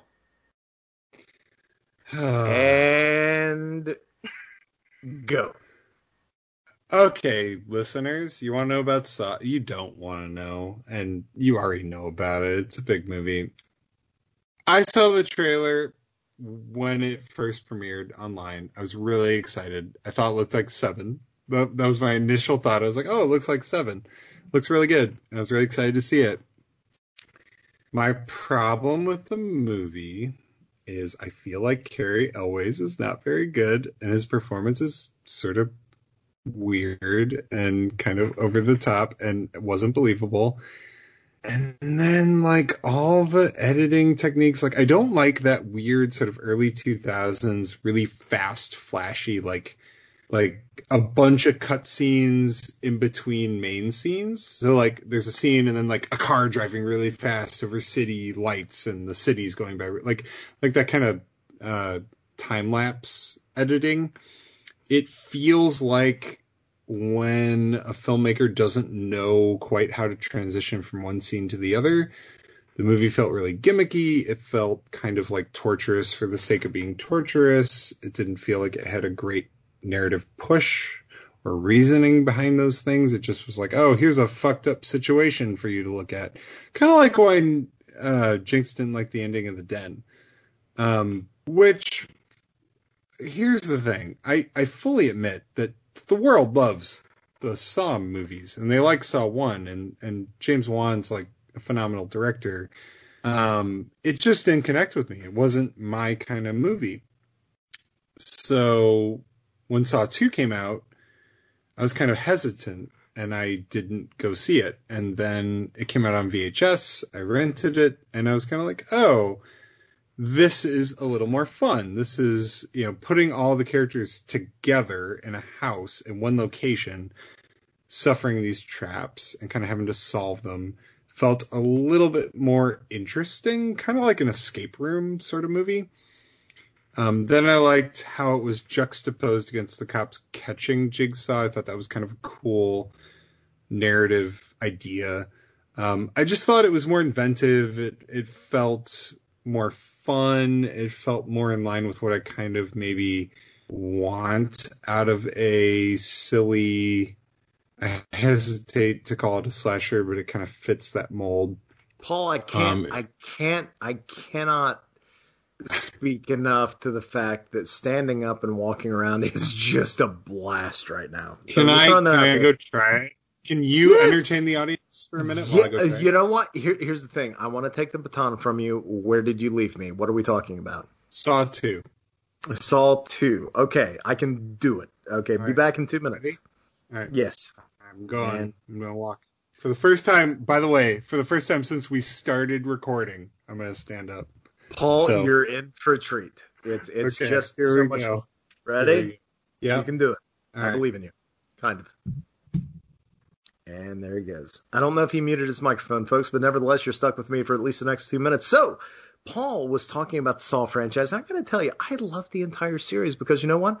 I worked at a movie theater when the first movie came out in 2004, and I was, I wound up being the guy who was chosen to build the actual film print and preview it. Now, if you don't know what that entails, building a film print back in the day before everything went sadly digital included getting like 6 to 7 film reels delivered in 2 insanely heavy metal cans. And what you had to do, you had to pull the film reels out of these insanely heavy metal cans, and you had to splice them all together in the proper order. Sometimes they were reversed, which means you had to reverse them on a reel system, spinning them in reverse and then actually splicing them together. It was a bit of a pain in the ass. And not only that, you had to get your splices right. Otherwise, there was a misframe on screen where, you would get the bottom half of the image on top and the top image on bottom. It was a pain in the ass. But I got to tell you, and I'm kind of patting myself on the back here, I was an excellent projectionist. I think I was probably, that might be the best job I ever had. It certainly wasn't the most I was ever compensated for, but by God, I was a good projectionist at Movies 10 in Ashland, Kentucky, way back in the day. And when Saw came out, I built that print and I ran it after hours and I watched it and it blew my mind.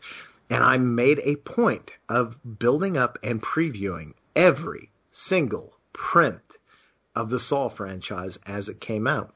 Through thick and thin, I stuck with that series, and I got to tell you, for the most part, I loved it. I just told Paul earlier, I liked the first movie a lot, love the second movie. The third one is even better than the second. In fact, it's my favorite in the franchise. I love the idea of bad people in love, even if it's not a romantic love. It's kind of like a familial sort of thing. But I love the third movie. Fourth movie is okay. The fifth movie is boring as shit. The sixth movie is surprisingly good. The seventh movie, which was in 3D, and I didn't build it up because that was when we actually transitioned to digital, and I had to download the damn movie to our servers, which we had just gotten, and actually build the print digitally and run it to the projector, and we watched it in 3D, and it was just folks, it was just terrible. It sounds terrible. What are we talking about? Paul, it was terrible. Saw 7 / Saw 3D / Saw the Final Chapter, Saw / what the hell ever. It was a piece of shit. But then, long after I had left, probably by about 2 years or so, at about the point that I had admitted that I'd fallen in love with the person I talked to you about earlier that I just texted while we were talking, I wound up watching Jigsaw at that same theater. Now, fortunately, I had enough friends there. They let me in for free, which was nice. But I watched that movie, and I actually found it was pretty good. So I can't wait to see Spiral. And I think what's fun about all the Saw movies, and to try and bring it around to the very beginning, which I don't know if it's possible at this point, because Paul, I got to tell you, I'm really drunk. That's but fine. The Saw films, in a certain way, much like Drag Me to Hell, and to a much lesser extent, Curse of the Werewolf, and we can argue about this if you want, but they seem like morality tales. And especially the Saw films. Like, everybody, in the first 6 films anyway, part of the main issue I have with 7 is that 7 does not adhere to this philosophy. But when you look at the first 6 films, there is a morality at play that, even though the main villain is somebody who's judging people when he has no right to, nevertheless, the people who make it to the end and the people who are judged by the end, there is a morality to it. Like, ultimately, all of the bad people are punished for their really shitty decisions, which I think is kind of true of Drag Me to Hell as well. Now, you've only seen the first 2 movies, but having seen the first 2 movies, I think you would probably agree with me on that. Do you not? No, I mean, yeah, Saw is clearly set up as a morality tale. Look, again, I want to be clear. I don't hate the first Saw movie. If anything, it's more like you've got to have every fan of anything has like a thing from the this is like a very vague, convoluted way of explaining this. Every fan of a thing has an aspect of that thing that they don't personally connect to, but like everybody else who's a fan of that type of thing loves. And it's always kind of a pain point. And for me, Saw is a good representation of that. It's a movie that every horror fan, for the most part, that I encounter really reveres, that I just don't connect to at all in almost any way. But you've only seen 2 movies. It makes me feel bad. It makes me feel like I'm the weird one. Like, I don't like that I don't like Saw. There are plenty of people who do not like that franchise. All I'm saying is that all those people have also seen more than 2 installments. And Paul, but out of fair, the 2 installments that you've seen, you have liked 50% of them. Yes, I like Saw 2. Saw 2 is really good. And I bought all of them. I own them all. I have them all on Blu-ray. They're in my collection. You're shitting me. No, I own them. Even Jigsaw. Well, yeah, because Jigsaw. I bought Jigsaw. Yeah, I bought it. I have it. Holy shit! You are a completist. You're a completist after my own heart. That's how much of a completist I am. I bought the Saw Blu-ray box set. And then when Jigsaw came out, I just bought it because I was like, well, I got the other ones. Paul, I am like a collector to the core, my friend. Okay, so I gotta tell. Okay, that's holy shit. I'm drunk. So yes, here's the thing. I would hold off until right before Spiral comes out, because here was my own personal experience with the franchise. I watched the first one and I loved it. And then right before the second one came out, the first one came out in October, but then it came out on DVD in the theatrical cut in like January. But then there was like a super loaded, awesome, kick-ass, like crazy liquid, liquid blood, oh yeah, little chainsaw cover. Yeah, that came out like literally in the October before Saw 2 came out. I remember a buddy of mine, actually, we called it Black Friday because it wasn't Black Friday in the sense of Christmas, right? It was actually Black Tuesday, because that Tuesday in October, something like $200 worth of DVDs that we wanted came out. And we hopped into his Xterra, and we drove to Huntington, West Virginia to Best Buy. And we went there and we dropped $200 in DVDs that day, man. And one of them was the Saw Collector's Edition. And of course, Fangoria had just come out, which I grabbed next door at Books A Million. So I had to open that up and like literally recite the entire article to him as he was driving us back to, Eastern Kentucky.